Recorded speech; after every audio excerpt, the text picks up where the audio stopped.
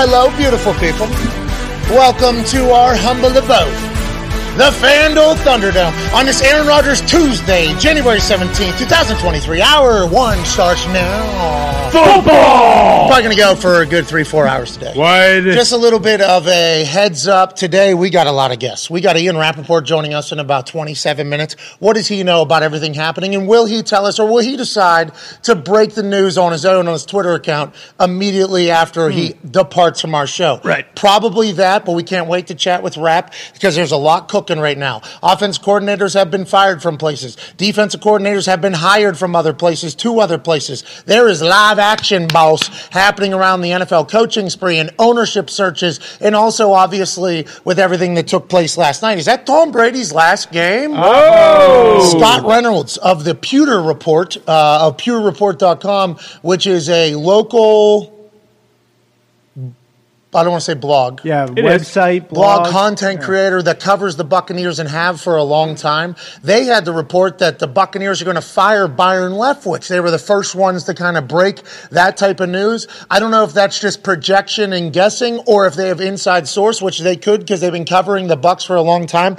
The man who will be joining us is Scott Reynolds, although Pewter Report is numerous people. It is a collection of folks covering the Buccaneers. We'll have Scott Reynolds joining us. And then we got Aaron Rodgers joining us at 2:05 Eastern Standard Time. So there's going to be a lot of chatter, a lot of shit. We can't thank you enough for joining us. Wearing a Cowboy cap because the Cowboys did something they hadn't done since 1993. Dallas Cowboys got a massive win last night on prime time to wrap up super wild card weekend, beating the fuck out of the Tampa Bay Buccaneers. Dak Prescott looked fantastic. Tony Pollard and the boys are running hard. Offensive line was cool. T.Y. Hilton had a couple catches. CeeDee Lamb did his thing, and Schultz had 2 walk-in touchdowns because the Tampa Bay Buccaneers couldn't cover a goddamn thing. Tom Brady did not look anything like Tom Brady has looked maybe over 20 years of playing football, but he did look exactly like he looked all year this year. Out of sorts, confused, seemed like he and the offense was not on the same page, and he missed a couple plays. Is that because Tom Brady's been going through a lot of shit off the field and he's tired and exhausted? Is it also because he's an old man, turns 46 August 3rd? Has the body kind of finally caught up to Tom Brady? And what is his next step? We shall see. But the conversation of today is that the Cowboys got a big-time win. There you go, Dallas. Now we're staring down a Sunday night matchup between the Dallas Cowboys and San Francisco 49ers. Bosa, Parsons. Same field, same game, same night with an NFC championship bid on the line. The NFL gods have blessed us. We have a fantastic divisional round around the corner. The Jaguars will take on the Chiefs, and everybody's assuming that the Chiefs will blow out the Jags, and that might be the case, especially with how that last game started for the Jaguars. Will the Kansas City Chiefs just let up after having a 27-zip lead? Probably not. It is the divisional round. Crazier shit has happened. Everybody's assuming that game might be a blowout, although we are a family and a show and a program that have massive amounts of respect for the Jacksonville Jaguars down there in Duval. And then Saturday night, the Giants and the Eagles in a rivalry game. Eli Manning said he's going to go there. Eli Manning said he made a little promise to himself that he'd never watch another fucking game in Philadelphia. But he's going to have to break that promise to himself to go watch his big game. He also talked about how he and Daniel Jones chatted before the big playoff game and how he explained about, playoff football is just regular football. The speed isn't different. You're going to do great. Just do everything that you do, because Daniel Jones was seeking some advice from a man who's won 2 Super Bowls, and they have a great relationship. So I think Eli feels even more invested in the run because he's been asked to be a part of it. Great shit out of Daniel Jones off the field, obviously leading to a lot of great shit happening on the field for Danny Dimes. And then the Bengals and the Bills, the rivalry that is quickly building between Joe Burrow and Josh Allen. And although that team visibly and obviously has a lot of respect for each other, this is going to be an incredible matchup. And then the Dallas Cowboys and the San Francisco 49ers. The divisional round should be fantastic. The cowboy hat fits perfectly. Will they ride in the championship? We shall see. The Toxic Table is here at Boston Connor, at Ty Schmidt. Ty, this is 2 different days, 2 different John Deere caps. Wear the green and the yellow one today. Is that because it's Aaron Rodgers Tuesday? Going to have some pack talk today in the playoffs? It kind of just happened that way, but also, anytime you can wear a nice original colored Deere hat, you take that opportunity. I mean, we don't got the tractors out in the fields right now. You know, we're still kind of in the dead of winter here. So I saw it in my my closet this morning. I just said, God damn, I wish I was on a tractor tilling the land right now. But I'm not. So because if you were, you take the tractor another round, another round, another round. I gotta say, I'll be out here all goddamn night if I have to. That's right. And I really do respect that. Shout out to John Deere. We do not have a deal with John Deere. We don't. But we do have a lot of respect. We do. And then to the other part, you know, I was thinking, I don't know, maybe Rodgers will see the, you know, kind of semblance of Packer green, and he'll say, fuck, I got to come back next year. You know what? Let's end all speculation right now. I'm looking at that John Deere cap. It looks very similar to Packer green and gold. I'll be back next year. Let's end this song or this pony show right now. Let's not worry about it. Yeah, song and dance you could have went with as well. I think you were thinking about it. You pump faked. You said, let's go the other way. Let's go with a pony show because that's what it has felt like because you do not know what's going to take place next year. I feel like there's some real question marks around what Aaron Rodgers wants to do. Can't wait to chat with him about it. Thank you for doing your part, though, as an owner of the Packers, saying, you know what, I will show up today and try to, you know, move this man's thoughts a Subliminal little bit. messaging. Absolutely. What do we think he's going to be like today? I don't know because it's like, you know. That's a shoot question. A week removed from the season. I mean, you guys would know a lot better, especially in a situation like that where they had everything to play for, win and get in. Like, are you removed enough, especially after you've watched playoff football? Like, are you removed enough to really even like have a clear mind about the future and everything? I feel like it's probably still like, you know, a little bit of, oh, shit, like, you know, we could potentially be playing this upcoming weekend. We maybe would have won last weekend. Like, I don't know. What do you guys think? One half of the hammer, Don Cowboys, Ton Diggs is here. Can't wait to hear your thoughts today. Obviously, big old brain. AQ, I think the question that Ty posed is a good one. This man was obviously a 12-year NFL vet, a Super Bowl champion, a coach and a player, a center, a fullback, and a special teams weapon. What? Former Remington Award winner from the Colt of Penn State, which is the best center in the country. Built like the Meineke car tired person. Yep. Ladies and gentlemen, AQ Shipley. AQ. How we doing? You know what I'm talking about? Or is Yeah, that the Michelin Man. There it is. I knew where you were going. Like Pillsbury Doughboy. That was back in the day. Whoa, He looks good now. You should have seen. Jesus. Hey, they put him in some bad spots in some white jerseys. Like the Stay Puft Yeah, how do we get some of those off the internet? They're good forever. Yeah, it's impossible. You could tweet to Elon. Maybe he'll keep it off his platform, but I don't think he's going to see all your tweets. I don't think that's going to happen. They're there forever. And that's a good sign of where you were to where you are now, because look at you. Jeez. yoked. Looking svelte. Look at how yeah. Guy's been boxing with Jay Glazer, which All good things must come to an end.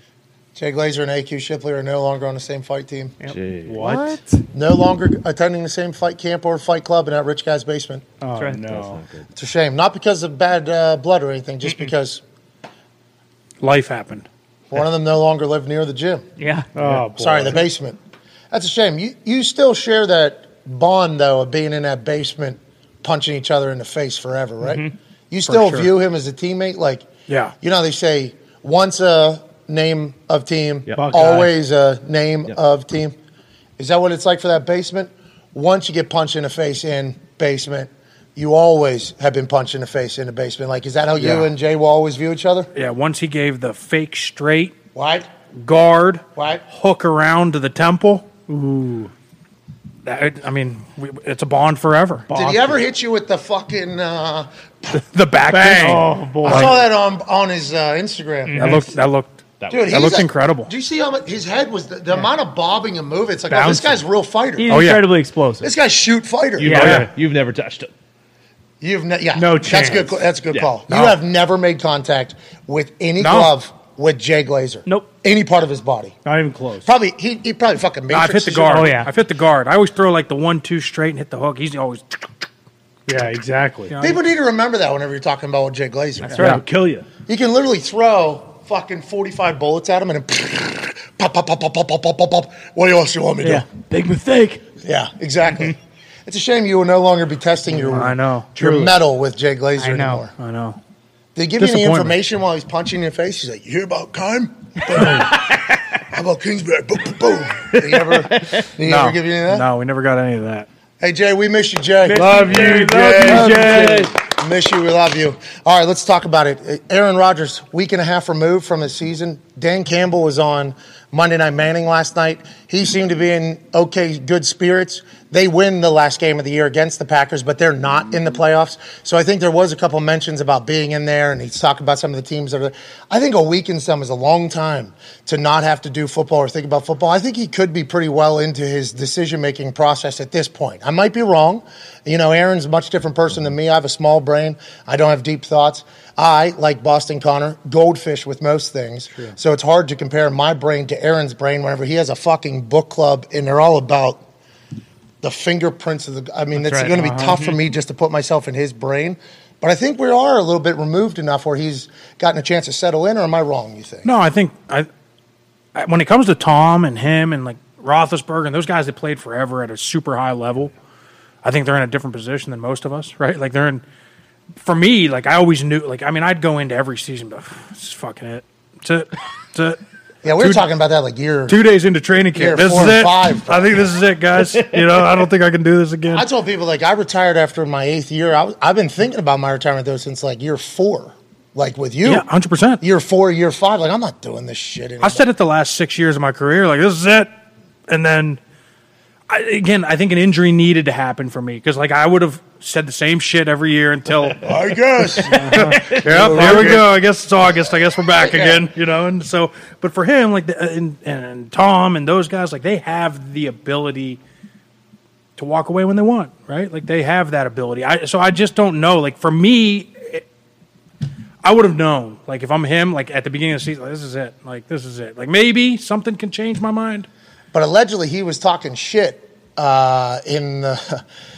did the slide tackle. Yeah, of course. He did a slide tackle, kick to the ankle, Bold which move. Immediate red card. Oh, yeah. He does that in Qatar. He even thinks about doing that in Qatar. Into soccer, Lombardi, dude. They are running right over to him, fucking red card in his face.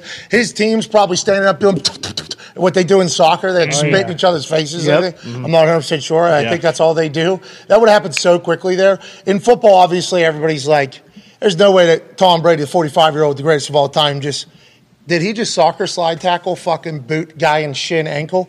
No, Tom wouldn't have done that. Yeah. Then they show the replay. They're like, hey, that is. He certainly did. I told you. Not everybody saw it. I fucking told you what Tom did.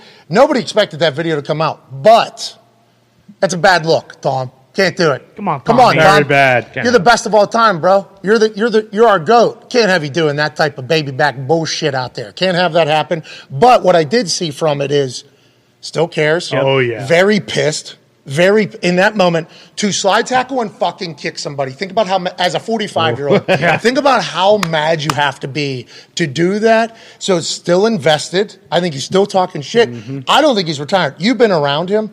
I don't think he had his mind. Now, Aaron, we don't know.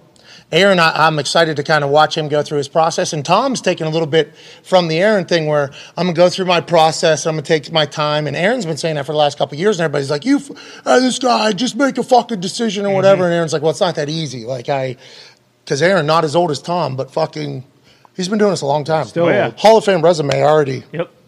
Wealth already. For sure. Nothing really. I mean, he could win more Super Bowls. I get, okay.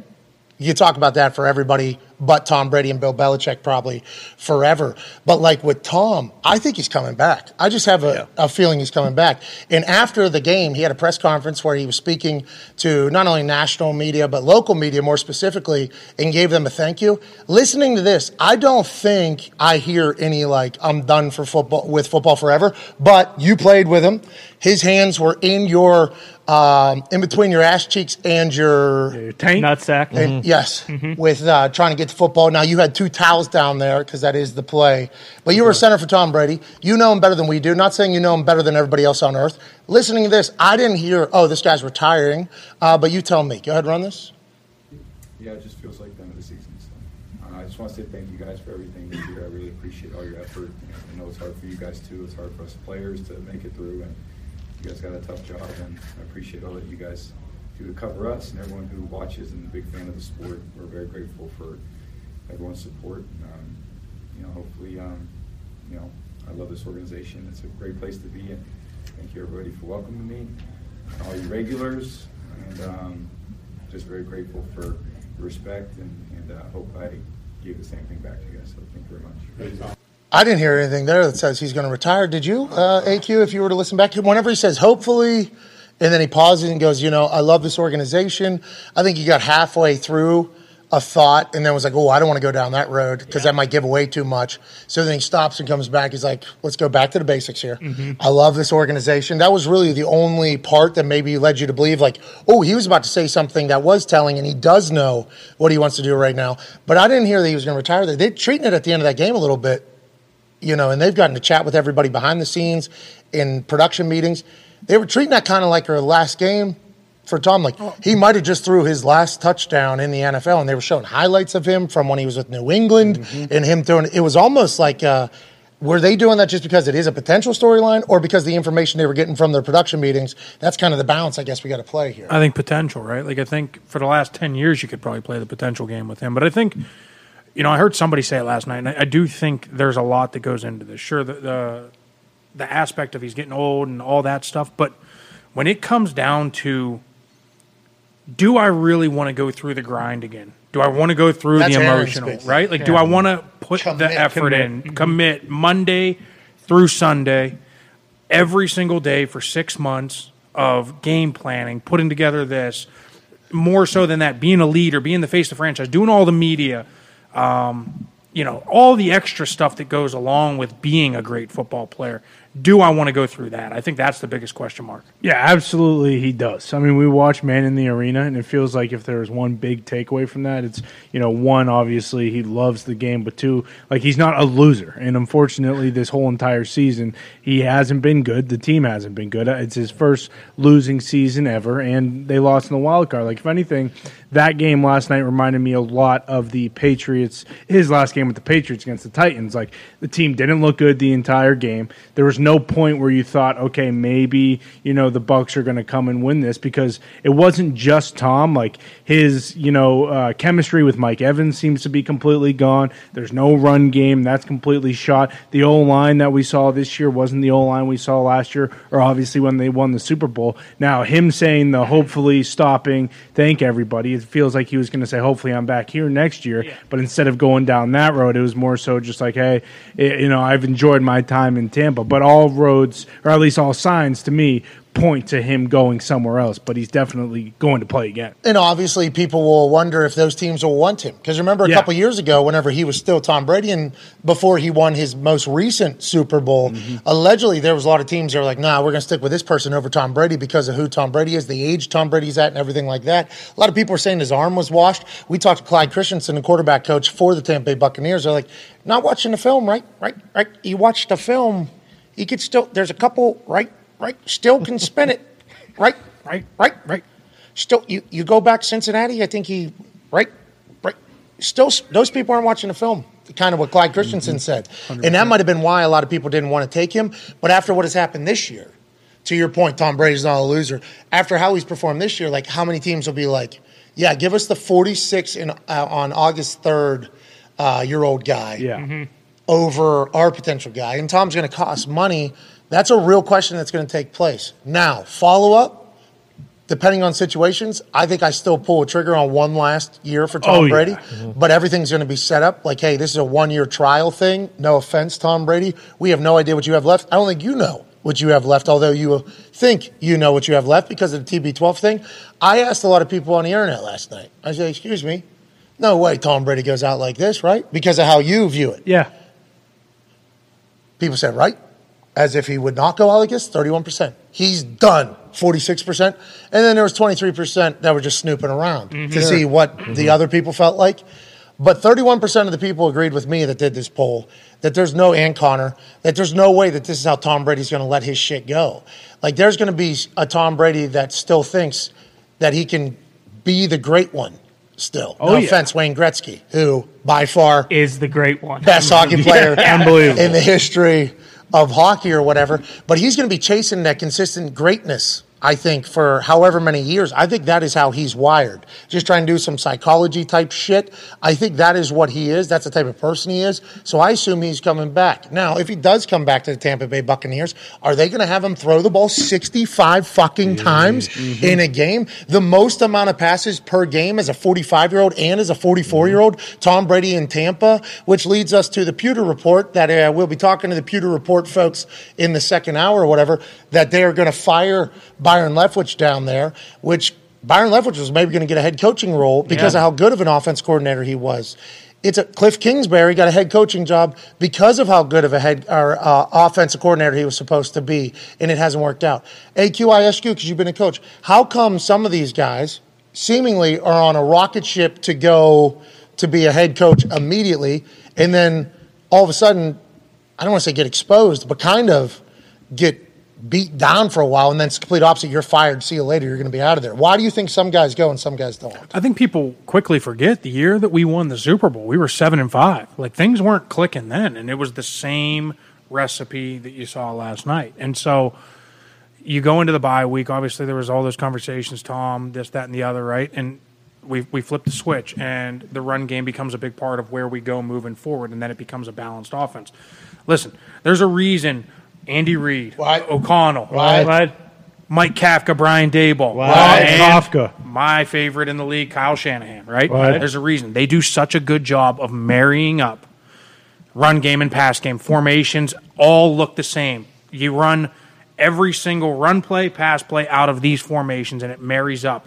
Everything builds off each other. We run the ball. We got play action. There's passing stuff out of it. Everything looks the same.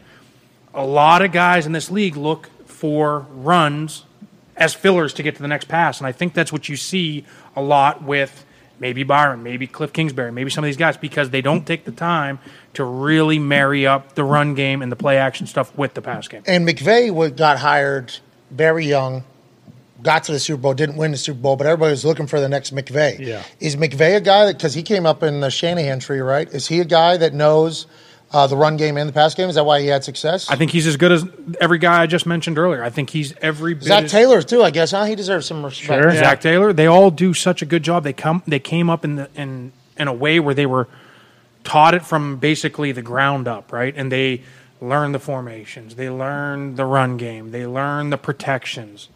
Cliff was in college. While he was in college, these dudes were interning in an offensive system that has the run game that is clever and helps utilize leverage and expose weaknesses on the defense. So then you have the defense expecting a run. You can take advantage of play action because guess what? Those boys getting sucked up. That's right. Like they're in Gibsonia. So the whole thought of not being able to run the ball well, it isn't just like, hey, we need to be boring and run the ball. It's like, no, that is such a benefit to the passing game. And people mock Tom Brady, right?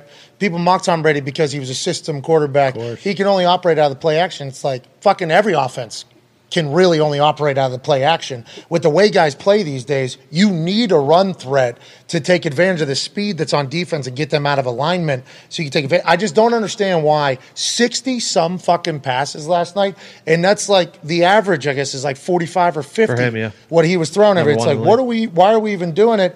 And I think because of in the trenches, we view it a little bit differently, I guess. You think he wants to throw it 65 fucking times? Not a chance. Like, if there's one guy, he only cares about winning. And if winning the game, the formula is 15 passes and 55 runs, like, he'd be thrilled. He would be absolutely thrilled. And so why doesn't he tell Byron, hey, let's run? Yeah, why doesn't he call plays? It's a great question. And listen, like, why doesn't he call plays? It's a great question. I mean, listen, like, they've operated in a 2-minute fashion.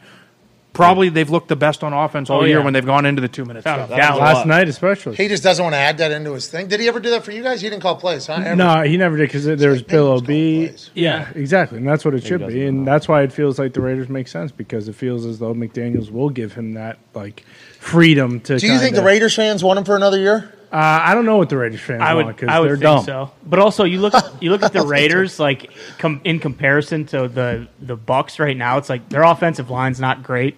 Their defense isn't great. Like, yeah, they have Josh Jacobs. They have a good run game. They have great receivers. But, like, the Raiders adding Brady, is that just like all the stuff? I mean, they still play in arguably the outside of the NFC East, with who has 3 teams left. Like, they play in arguably the toughest division in football. Is adding Brady just all of a sudden make them like a 12, 13 win team? I don't think so. I think they would want him strictly because they don't have another option right now. Like, isn't it crazy we're talking about that?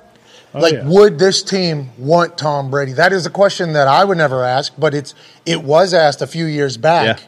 Pat, you say this all the time, though, too. Like, doesn't he make that building better? Everything. He makes the organization take it up a notch, you would think. If he's there. I guess he missed 11 days in training camp. That's a good call, Nicky Nuzini. Yeah, different situation, though, yeah. And now it's kind of... Tom wants to prove to himself, right, that last year when I played bad, there was so much other shit going on. How could I have? Yeah. How could I have done anything?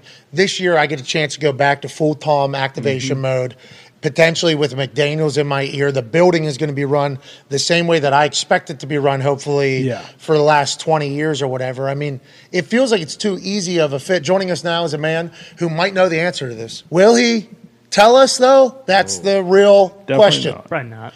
Every single week, we get a chance to chat with this guy with our weekly wrap-up of the Rap Sheet and Friends, us being the friends, he being Rap Sheet. You know him because he's the senior insider for the NFL, the league itself, the channel it owns, and its streaming service, NFL Plus. He's the host of The Insiders, which him, Garofalo, and Pelissero put T-shirts on and talk punditry about their inside information. Hey-o. That's available on the Fast Networks, and you can see him on NFL Network basically all day, every day, wearing pumps. Ladies and gentlemen, Ian Rapoport. Yeah, Whoa. Oh, we're filming Insiders today. Yeah. You look so cool. What's up, bro? I appreciate it. I was doing a little skiing. I got a ski trip after the Super Bowl, so I got to kind of get the legs ready, get prepared. So I'm doing some greens and blues today, Pat. I'm getting a little better. Oh, we're in the middle of the fucking playoffs, Ian. What are we talking about? What do we even do? You're skiing? The divisional round is just a few days away. You're the senior insider for the NFL. You're skiing? Skiing's for 4 or 5 weeks from now, Ian. Not right. We're in the middle of football season. People are dependent upon us. If you're not getting better, you're getting worse. And today, I got better. Plus, we broke the Chargers OC news. But anyway, we're getting better at skiing, which is just as important. Okay, got it. So you guys put one on the scoreboard. All right, we got 6-7 hours. Take 5. Go learn how to ski so I don't bust my ass after the Super Bowl. We appreciate you joining us in the middle of your ski trip in the middle of football season. Thank you, Rap. Rap, you are the fucking man. We love you, buddy. I hope you're well. Are you a good skier? You have skied before? This is just warming back up or learning? No, I'm not good. I was a snowboarder for 5 years, so I'm this is my second year learning to ski. And my kids are way, way faster, and it's honestly a little embarrassing, so I got to get better. So do you have size on them still? Yeah, I mean, they're only 9, so it'll be probably at least another year till they're taller than me. So. But isn't that like weight helps you go faster, right? For sure. Bigger the faster. You should be going faster, shouldn't you? I mean, one would think, but the problem is if I go super fast, then I'm just going to fall on my face, and I don't think anybody wants to see me go down on the ski patrol toboggan thing, whatever that is. I don't want that. Oh, that would be sweet. Yeah. They strap you in, don't they, on that thing? God. Yeah, they do. That'd be some good social media content, I would say. He's pizza in the whole way down the mountain. We know that. More French fry, pal. You snowboarder? Ski? Yeah, skiers stink. Skiing's awesome. Hey, Skiing's awesome. Tone worked at a ski resort. Oh, yeah. Tone worked at a ski and snowboard resort. Yeah, it was super cool. Ran the lift. It was an awesome job. Great job. Wow. Fastest guy on the mountain. I'll tell you what, when I go on the lift and I see those guys running it, I give a nod. Thanks, What's up, bro? Much appreciated. Yep. And they're like, this Mark just got on my fucking chairlift. What's up, We say that guy's got no chance. Wait for him to fall. And then they follow up with, okay, now I got to fucking head on to that guy the rest of the day. Mm-hmm. All right. Actually, those people are the worst because when you fall getting on the lift, that's fine if you fall getting off the lift, but if you fall getting on the lift, like you just fuck up the entire line and everything for everybody. Because you got to back it up. Yeah, I gotta back it up. Like when everyone Traffic falls jam. getting off, that's fine. Just people just run into each other. But when you're getting on at the bottom, that's the real issue. Okay, is Tom Brady going to be getting on and off of ski lifts for the rest of his life, or is he coming back to play football? We believe with his actions, especially with the slide tackle thing, slide tackle kick thing to the ankle, felt like Tom Brady's still pissed off, still spirited, still passionate about the game. He doesn't want to go out like that. Is he playing, and what are your thoughts on where he could potentially play at this moment that we're speaking? I'm sure he does not want to go out like that. And I'm sure that right now there's a point of like, all right, this should not have ended this way. The problem and I think about this all the time with guys who retire. it almost never ends well. Like, football is awesome and I love it, but the not great part of it is usually, like, you don't go out in your own terms. You go out when football tells you it's time. And I'm not saying it's time for Brady. I'm just saying he wouldn't be the first to go out when, like, he kind of wishes he could play a little more. Did you guys see the clip of him sort of, like, saying goodbye to the Tampa Bay media corps last night? Yeah, we just as you were getting off the ski lift to get in position to call us here at the clubhouse or the lodge or wherever the hell you are, we ran it. It sounded like when he said hopefully he was about to say something. Like, I think his decision's already been made. Yeah. I know. He said, like, it was like hopefully ... and then he corrected himself. And, like, the problem is, was he saying goodbye just to that media group? You know, I know there's going to be interest elsewhere. Like the Raiders we've talked about, I think that's real. The Titans would be interesting. The Jets would be interesting. It's probably only going to be for 1 year. But then here's the other thing. Let's say that the Bucs make some changes on their offensive staff. I think certainly that's a possibility. Does that make it more likely or less likely for Brady to stay? I know cap-wise for the Bucs, it helps dramatically to keep him. Plus, then you can still get Tom Brady. So I know that they would like that. There's a lot of decisions that have to be made. Okay, so Pewter Report, and we're talking to them an hour from now, reported that they're expected to fire Byron Leftwich. Is that the same thing you're hearing?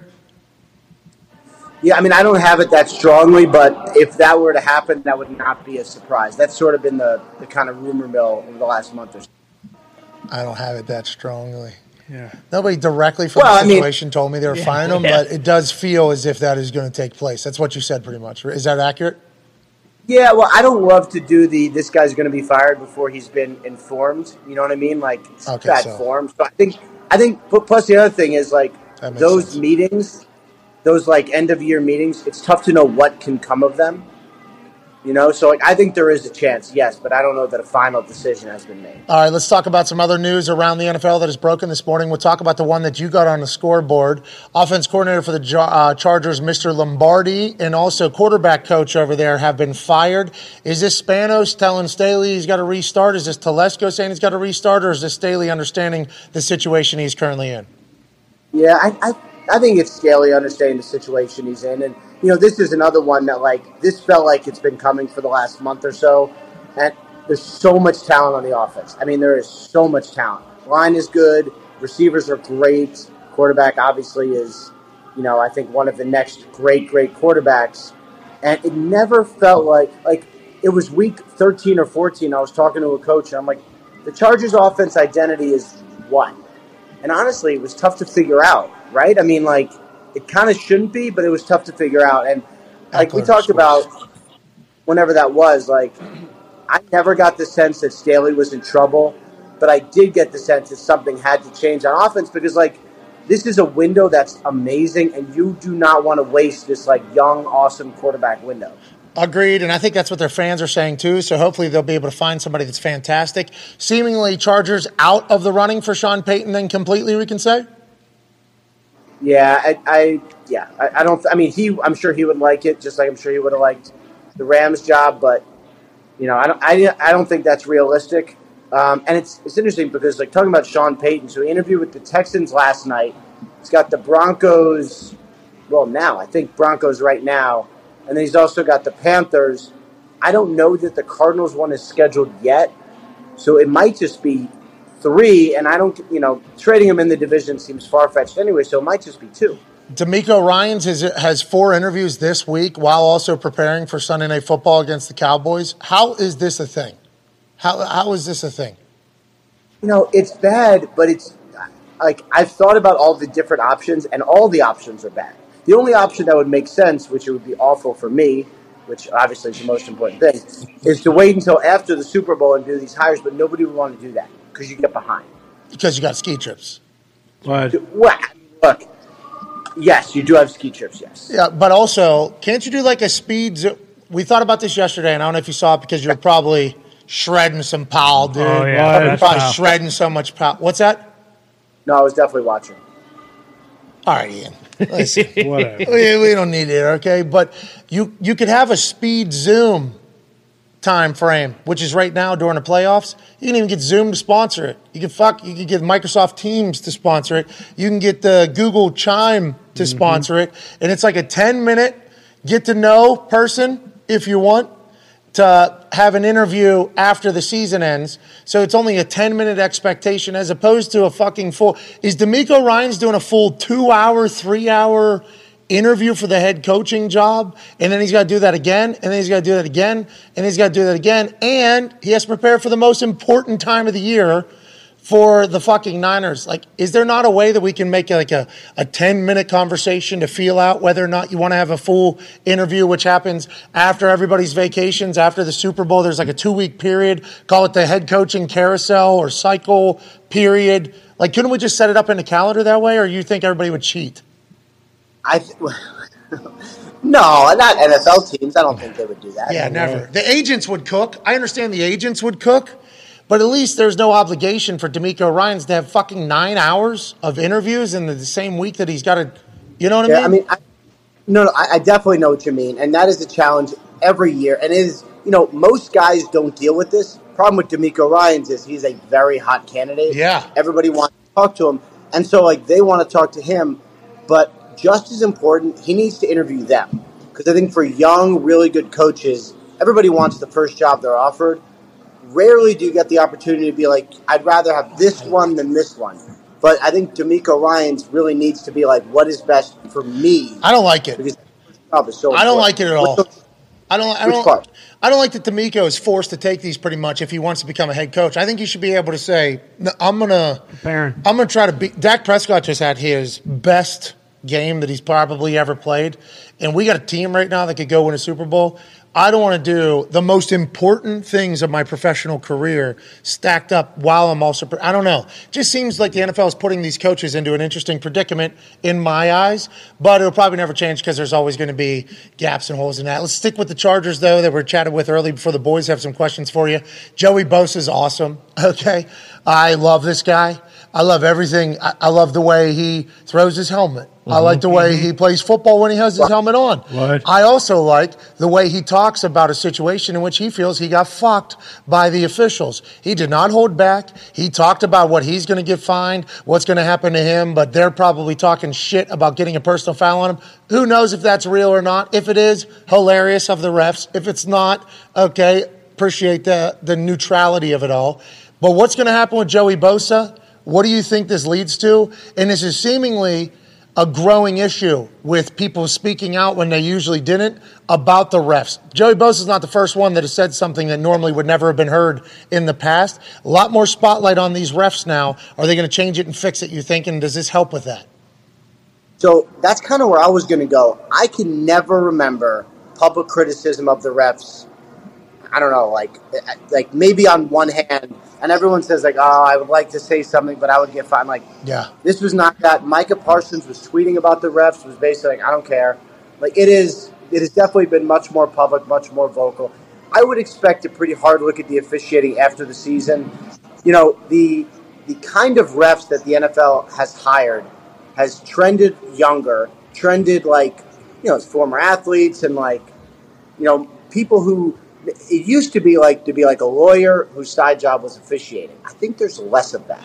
Now it's more like officials are their jobs, which would open it up to be like, all right, well, maybe full-time officials will be a thing. I would expect them to take a look at that this offseason. And then the other benefit of that would be you could bring them to training camp. Instead of the old retired refs who work training camp, you can have real refs just working all the time and training.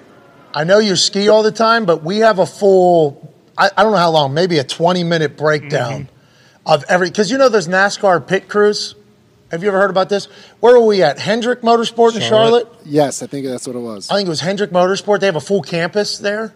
Their pit crew lives on campus. They have 5 workouts a week. They have a cafeteria. They have a full thing. They live together. I'm not saying refs have to do that, but it's all ex-college football players that are now doing the pit crew for all their things. Yep. And it's just like it's like training camp. This is real. Oh, that's interesting. Okay. Yeah. Sweet. Monsters out there. What did you think? What do you mean? What was? I thought it was mechanics, honestly. Right? There's a mechanic definitely in there, a few of them. Oh, yeah. But to move the gas wide and to get to it's like it's a big power speed thing. So they got ex-college football players there, and they're treating it like training camp. They got a meal place. They got a gym. And full weight room. Full locker room. They got a full thing. It's like, this is smart. This is smart. This feels like the right thing. I don't know if they live there full-time or just during season. But off of that, we did a full breakdown about you could have these crews, go to like fucking seminars together, work together, hang out together, trust fall together, go work at different OTAs. Could do a ropes course? Any ropes course would be great. Maybe climb that fucking wall. Yep. Maybe go underneath the barbed wire in the mud. Like they could have build a team almost so that if somebody's having bad weeks, fucking out, put somebody else in who's in the pool. You could treat them as like their own fucking team almost, where you have the whole thing. I think, and that'd be it'd be a desirable job too. You get a lot of ex-players, I think, that would want to do that if they had a full, you know what I mean? I think it's a thing. I think it could be fixed. I mean, I think that's a good idea, and I don't know if that particular thing is going to happen, although I would support it if it did. Yeah. But I do think full-time officials would be a discussion. As far as Bosa, though, I don't know what he said to the official. It does seem that he was frustrated with two things. One, the tackle basically lining up in the backfield, which, like, if you watch it, it happened all the time. And then people holding him and no calls. And I will guess, based on my, let's say, intuition of this situation, that was not the first time that he had bitched to the refs during that game. Probably every play would be my guess. So I think at some point, when the ref ran up to him to foul him, which you never see, it seems like kind of enough was enough. What'd you say? But I mean, like, what? Can you remember that where a ref literally ran up to a player and then fined him for what the player said in response? I could not. I remember when what's-his-face backed his ass up into that guy. What'd you say? What'd you say? You said what? Say it again. Say it. You won't. Yeah, you did. All right. All right, I guess. I asked you to say it. Did you say what I think you just said? You did. And you said, I did say it. And then I questioned you again. I said, you won't say it again? And you said it again. I had to. What do you want? We'll try. Hey, Pat, I assume at some point you have argued with refs. Is there a magic word where it's like if you say this, you're out of here? Like, is it like baseball where there's one thing where like, oh man, you can't go there? I think if you, he didn't say jive turkey. He did not. He said no. Call anyone JT. No, it's I think I don't know. I've gotten away with saying a lot of stuff to refs. Like since I'm a kid, I've talked to refs soccer since I'm a little kid. Like probably shouldn't be talking to the refs. So I've always felt obligated to let them know when I thought it was a good call. I've always given credit for the good call, but also like, hey, are we going to talk about how does that even happen? Try to keep it light. It's all in the delivery, I think, how you deliver it. Like me and Sterator, now granted we're both Western Pennsylvania, paisans, of course. But, like, I started talking to him just because of how big of a fan I was of him growing up, watching how he handles games and how he handles himself. So, like, there's refs that are good at managing, like, people and communication. And I think they're open to hearing, like, hey, I'm getting fucking held on every single one. They're like, all right, you got it. Okay, you got it. But there's some refs that you can't, like, the vibe is just like, don't even talk to them. You know what I mean? If that makes sense? Yeah. Need to get those refs out. Need to get those refs out of the game. See, those are the refs that we need no longer in the frame, you see? And then we bring in the ones that are like, oh, I'm a massive part of this game. How I decide to call this game impacts everything, everything that's going on. So I think that's a big part. All the refs that we think are good, you talk about Gene, you talk about Hockey Lee, you talk about Cleat, I think is good. The guy the other night with the Bills and the Dolphins, I don't know his name, but him saying, offsetting personal foul this way, we fucking move on. When it was a clear ejection could have happened for a couple people, like that's a human understanding. That was a hilarious sequence, by the way, of who is it? It was Christian Wilkins, right? It was basically to Josh Allen, like, all right, I'm going to stand in front of you. We're not going to get involved. He hits him. Hold on, Ian.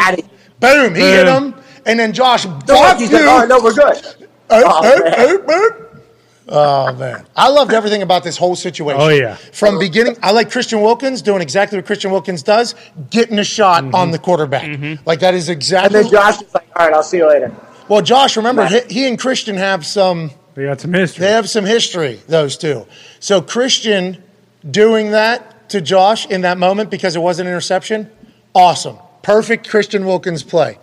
Now, on the flip side, Perfect Josh Allen response. What, dude? Pushes so hard he loses his balance. He thought he was throwing. He thought he was taking Christian Wilkins was leaving his feet going to ground whenever Josh delivered. Like that was it felt like because he fell afterwards. And then them getting into it and almost fighting. Like I love that. Like that is, I think everybody in Buffalo loved that their quarterback did that. Did not love that Christian was touching our quarterback though. So we have to our quarterback can't be the tough guy here. Yep. This cannot be the case. Boom, we go in there. So I think it was handled perfectly. But those refs are humans, you know? They're not just rule books. Like, they're humans. Like, hey, I can't give you that. I can't give you that. I can give you that. I hear you. You also did that. Like, that's how hockey refs are in the NHL. And I think, like, the NFL could get that if they have a full-time thing. But hopefully they'll be able to fix it. And Joey Bosa, I'm excited to hear what happens to him. I think that's going to be hefty. AQ has a question for you, Rap. Ian, let's go back to Arizona. So with the GM search, did you find that as big a surprise as I did? I was in that organization. I thought that they would stay within the organization with Adrian Wilson or Q.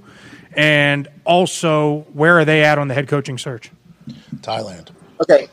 First of all, I was not surprised that they went outside. I thought initially they were going to go inside the organization because I think Adrian Wilson and Quentin Harris were very good candidates. But Monty Ossenfort, I guess, interviews very well and built a connection with Michael Bidwell very quickly and kind of like a good, personal, strong connection. So last year he interviewed with the Bears, and I heard he was excellent. So I kind of thought he might get that job. Then when he was up for the Cardinals, I'm like, all right, if he interviewed for the Bears so well, his reputation's really good history, he's got a real shot. So I basically thought it would be one of the internal guys or him. Heard his interview went excellent, and then he ends up getting the job. So as far as their candidates, they got Vance Joseph, internal candidate, would be a very good hire. Was head coach in Denver for 2 years without a quarterback, and it did not go well around him. And then they got Brian Flores coming in to interview. I think that is a very interesting one to watch as well. They got Miko, and then they have the Sean Payton request. What I'm going to be interested to see is, with Monty coming on board now, do they put more requests in? Or does he run it?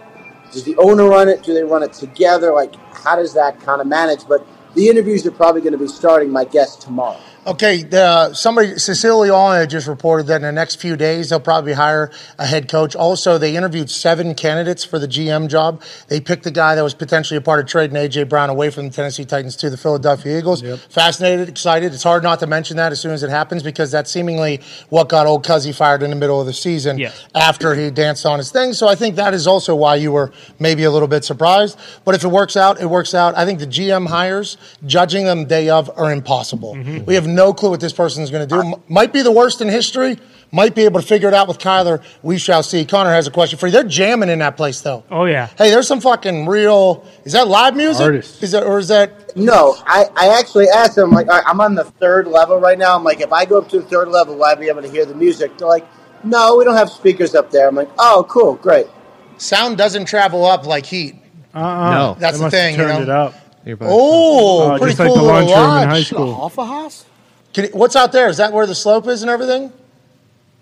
Yeah, you can't really see that. There's the parking lot over there. the Looks like ski thing is over there. A lot of snow. Yeah, not a lot of fresh powder. Fresh powder. Dude. Feels like it was very icy today. No, I was going to say snow doesn't make itself, but it actually does. We're doing the best we can in the Northeast, okay? We're doing the best we can. Where are you? Like Vermont or something? No, I drove like 45 minutes from the house, little mountain near us, just That's to get some not runs. real.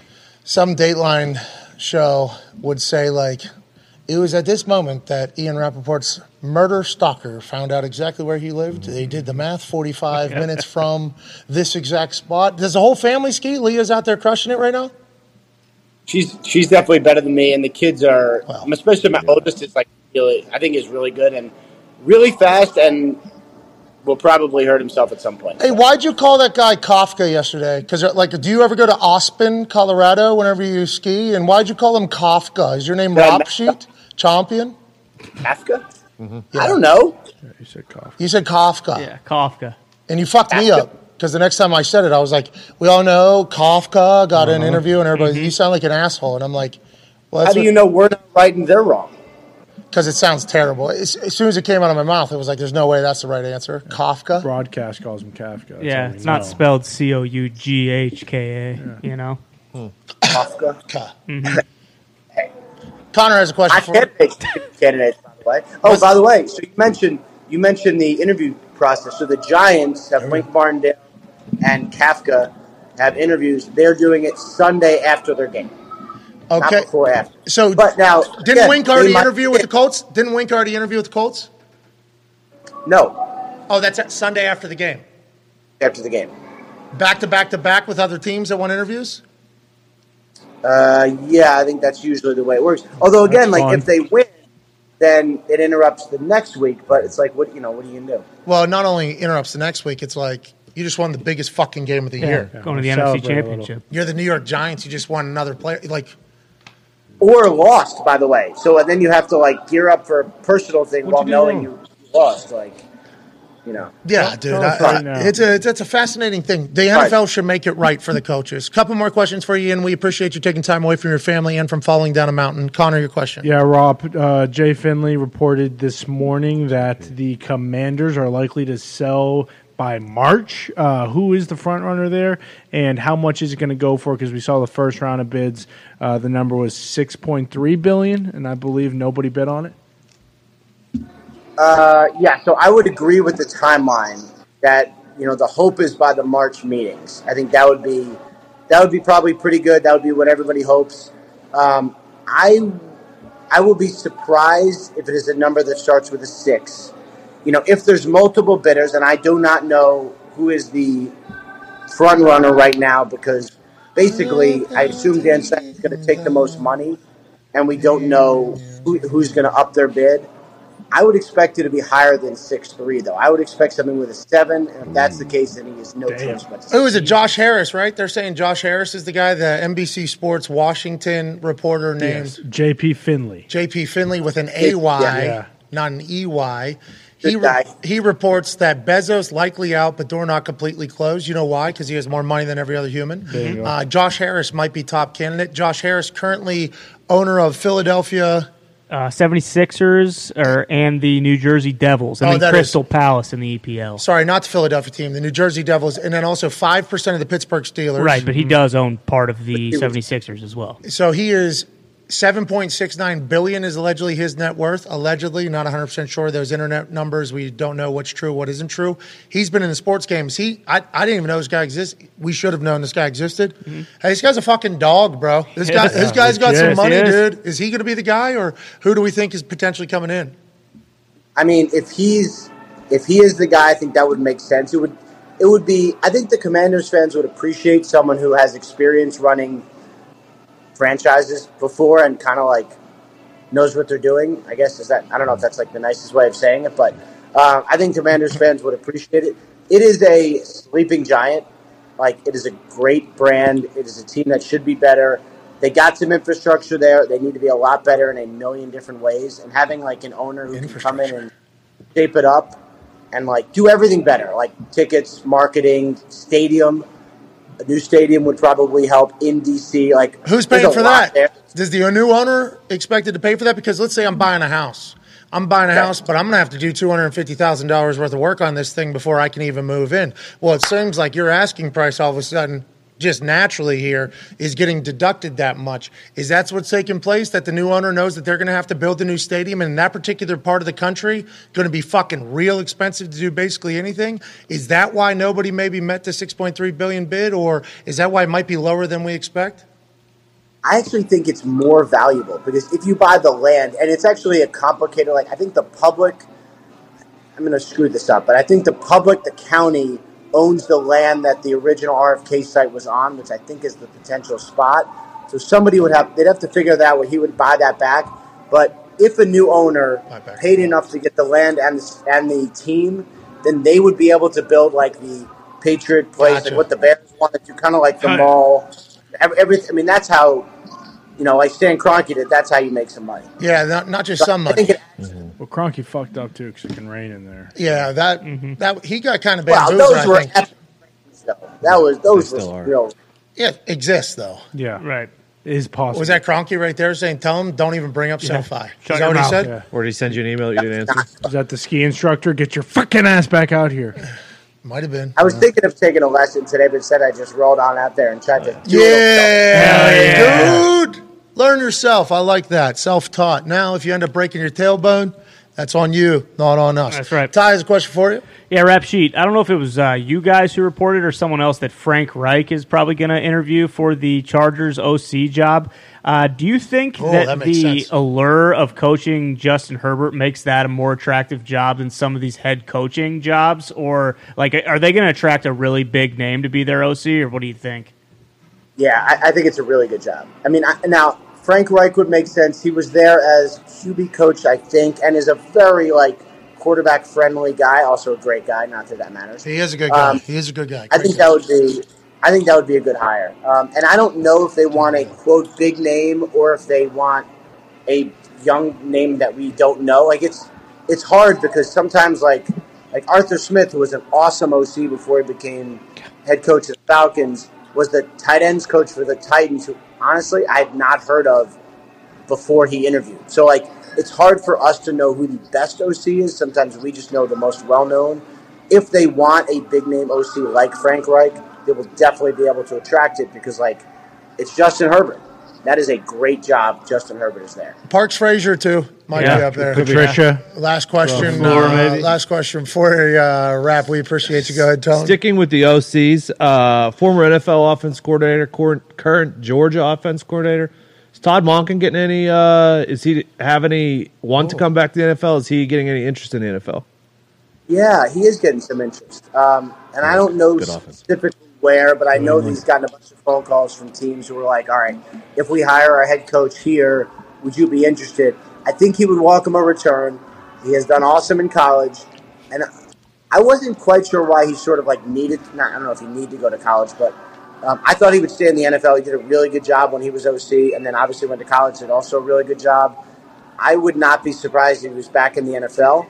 I think that would make sense, and somebody will probably be happy if he gets hired. Got a new quarterback down there in Georgia. New offense coordinator can kind of do his own thing. If he wanted to leave Georgia, not saying he should, that seems like a great place to go about doing business down there in Georgia. Incredibly sad news coming out of there, by the way. The day of the celebration, the championship parade, 2 folks from their team pass away. Very, very sad. AQ has a follow-up in Arizona. He wrote this down while you're giving an answer about something else because he can write? I can write. That was shocking. Hey, it can write. Shit. It can write. What? It was just a follow-up here from Arizona, I think. So the new GM in Arizona, will he keep Adrian Wilson, Quentin, and all of the other, scouting staff personnel on staff, or is he going to bring his own people? I don't know the firm answer to that. Their reputation is very good. I also don't know if they would want to stay if somebody was hired over them. Sometimes that happens. Usually what teams do, is keep the guys who have been scouting through the draft because they have all the info, and then make decisions after the draft. So I would be, things happen, but I would be surprised if anything happened before the draft. But we will see. Last question here from me. Thielen, he's done as a Viking, huh? It's over? Damn. I don't know about that. There's contractual things that you can do, pay cut. I mean, there's other things. Definitely looks a little bit different than he did when he was younger. Different things that Thielen can do. Yeah. Cut his salary in half. He's gotten a little older. Still very good, but No, I think he understands. I think his whole family understands. They're from Minnesota. Their family is full of Vikings fans. Yep. Justin Jefferson, they're going to have to pay. That is something that's going to have to happen. Thielen still got a lot of great football left, though, so he should still want to go and get it. And if he ends up at a place like, I don't know. Maybe the Packers. The Patriots. Real heartbreaker. The Bears. Thank you, AQ. New England. The Patriots, the Packers, the Colts, obviously, coming to Indianapolis. Huh? Who's throwing them the ball, though? How about T.Y.? Let's just not even. We don't even talk about it. How about T.Y.? He's balling right now, all right? He is balling. Let's go. He got another $100,000 last night because of something. Just keep racking in that money, baby. Yeah. Keep doing what you're doing. I appreciate you so much, Rap. Stay on your skis out there, pal. I will try. Thank you, guys. Back to the slopes. Oh, so cool. Hell yeah. Rapoport. Yeah, Roger. Back to the slopes.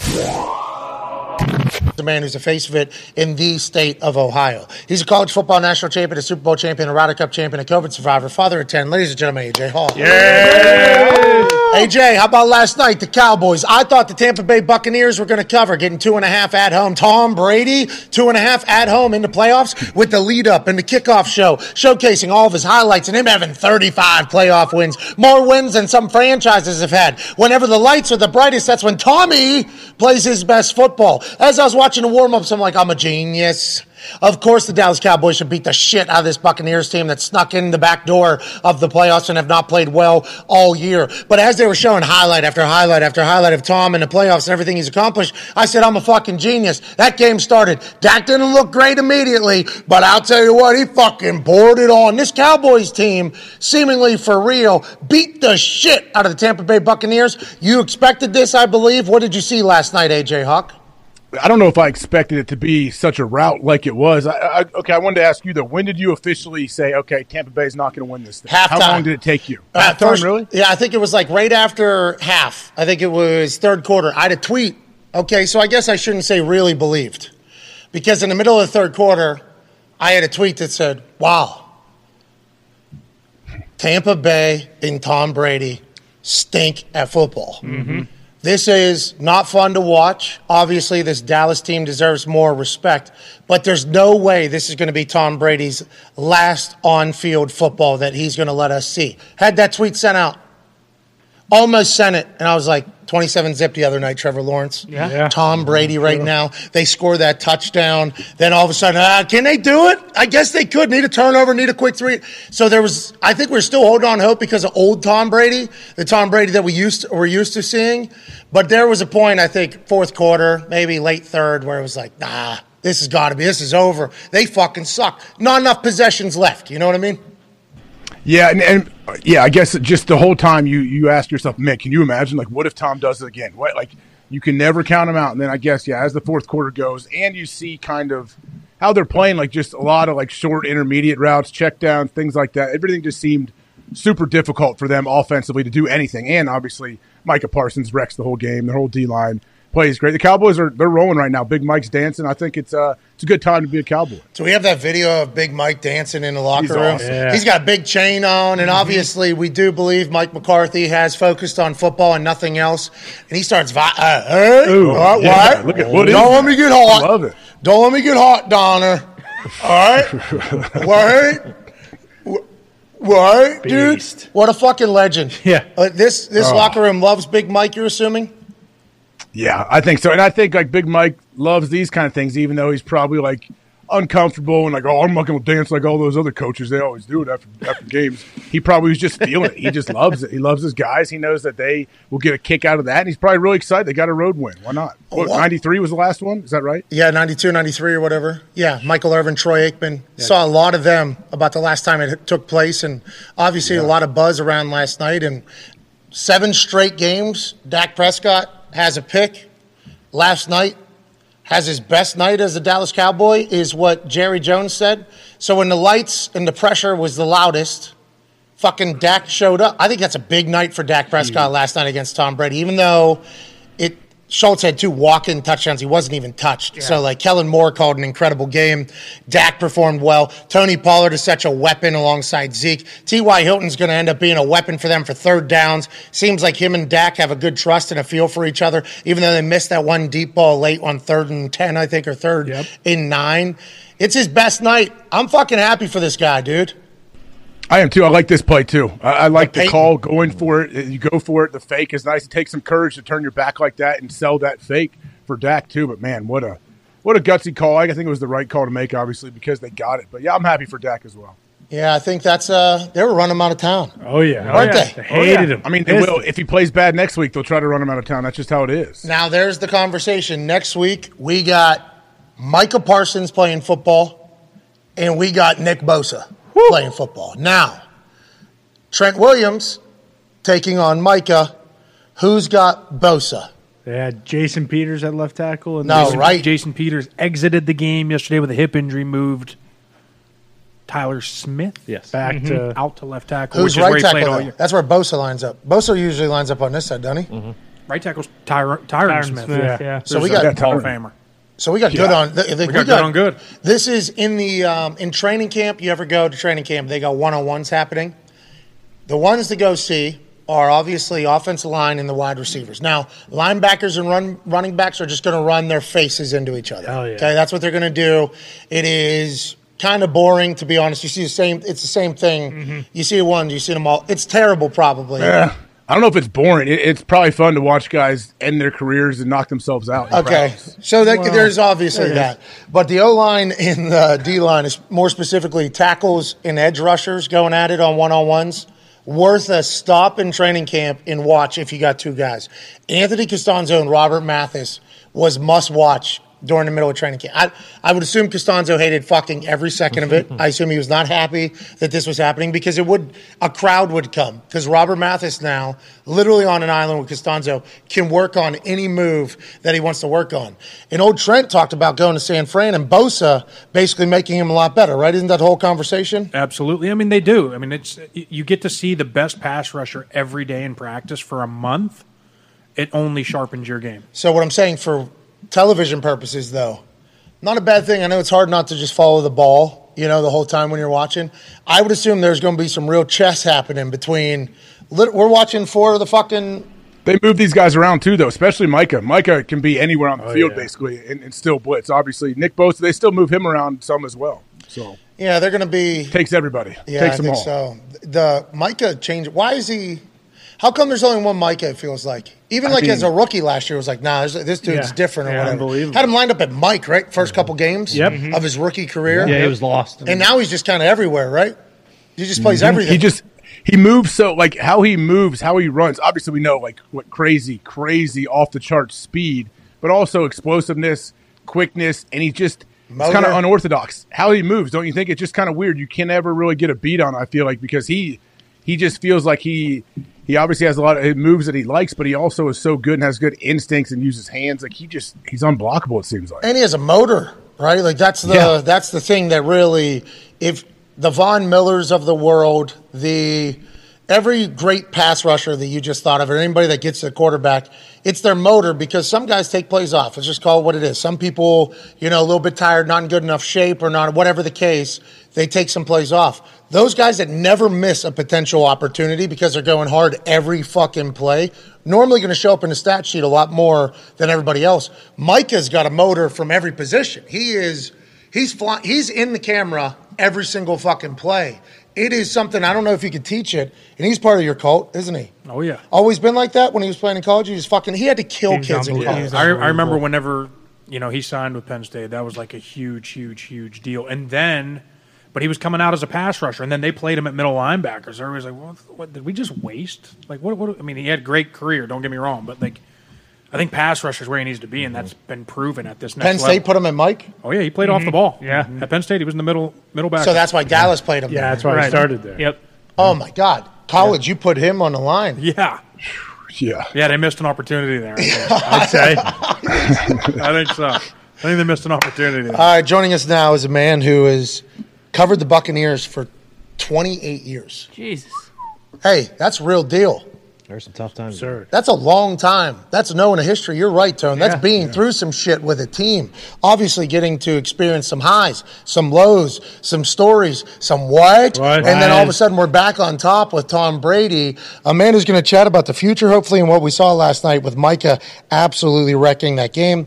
Part of the Pewter Report revolution. In his 27th year covering the Bucs, appearances also on WFLA News Channel 8 and WDAE 95.3 FM.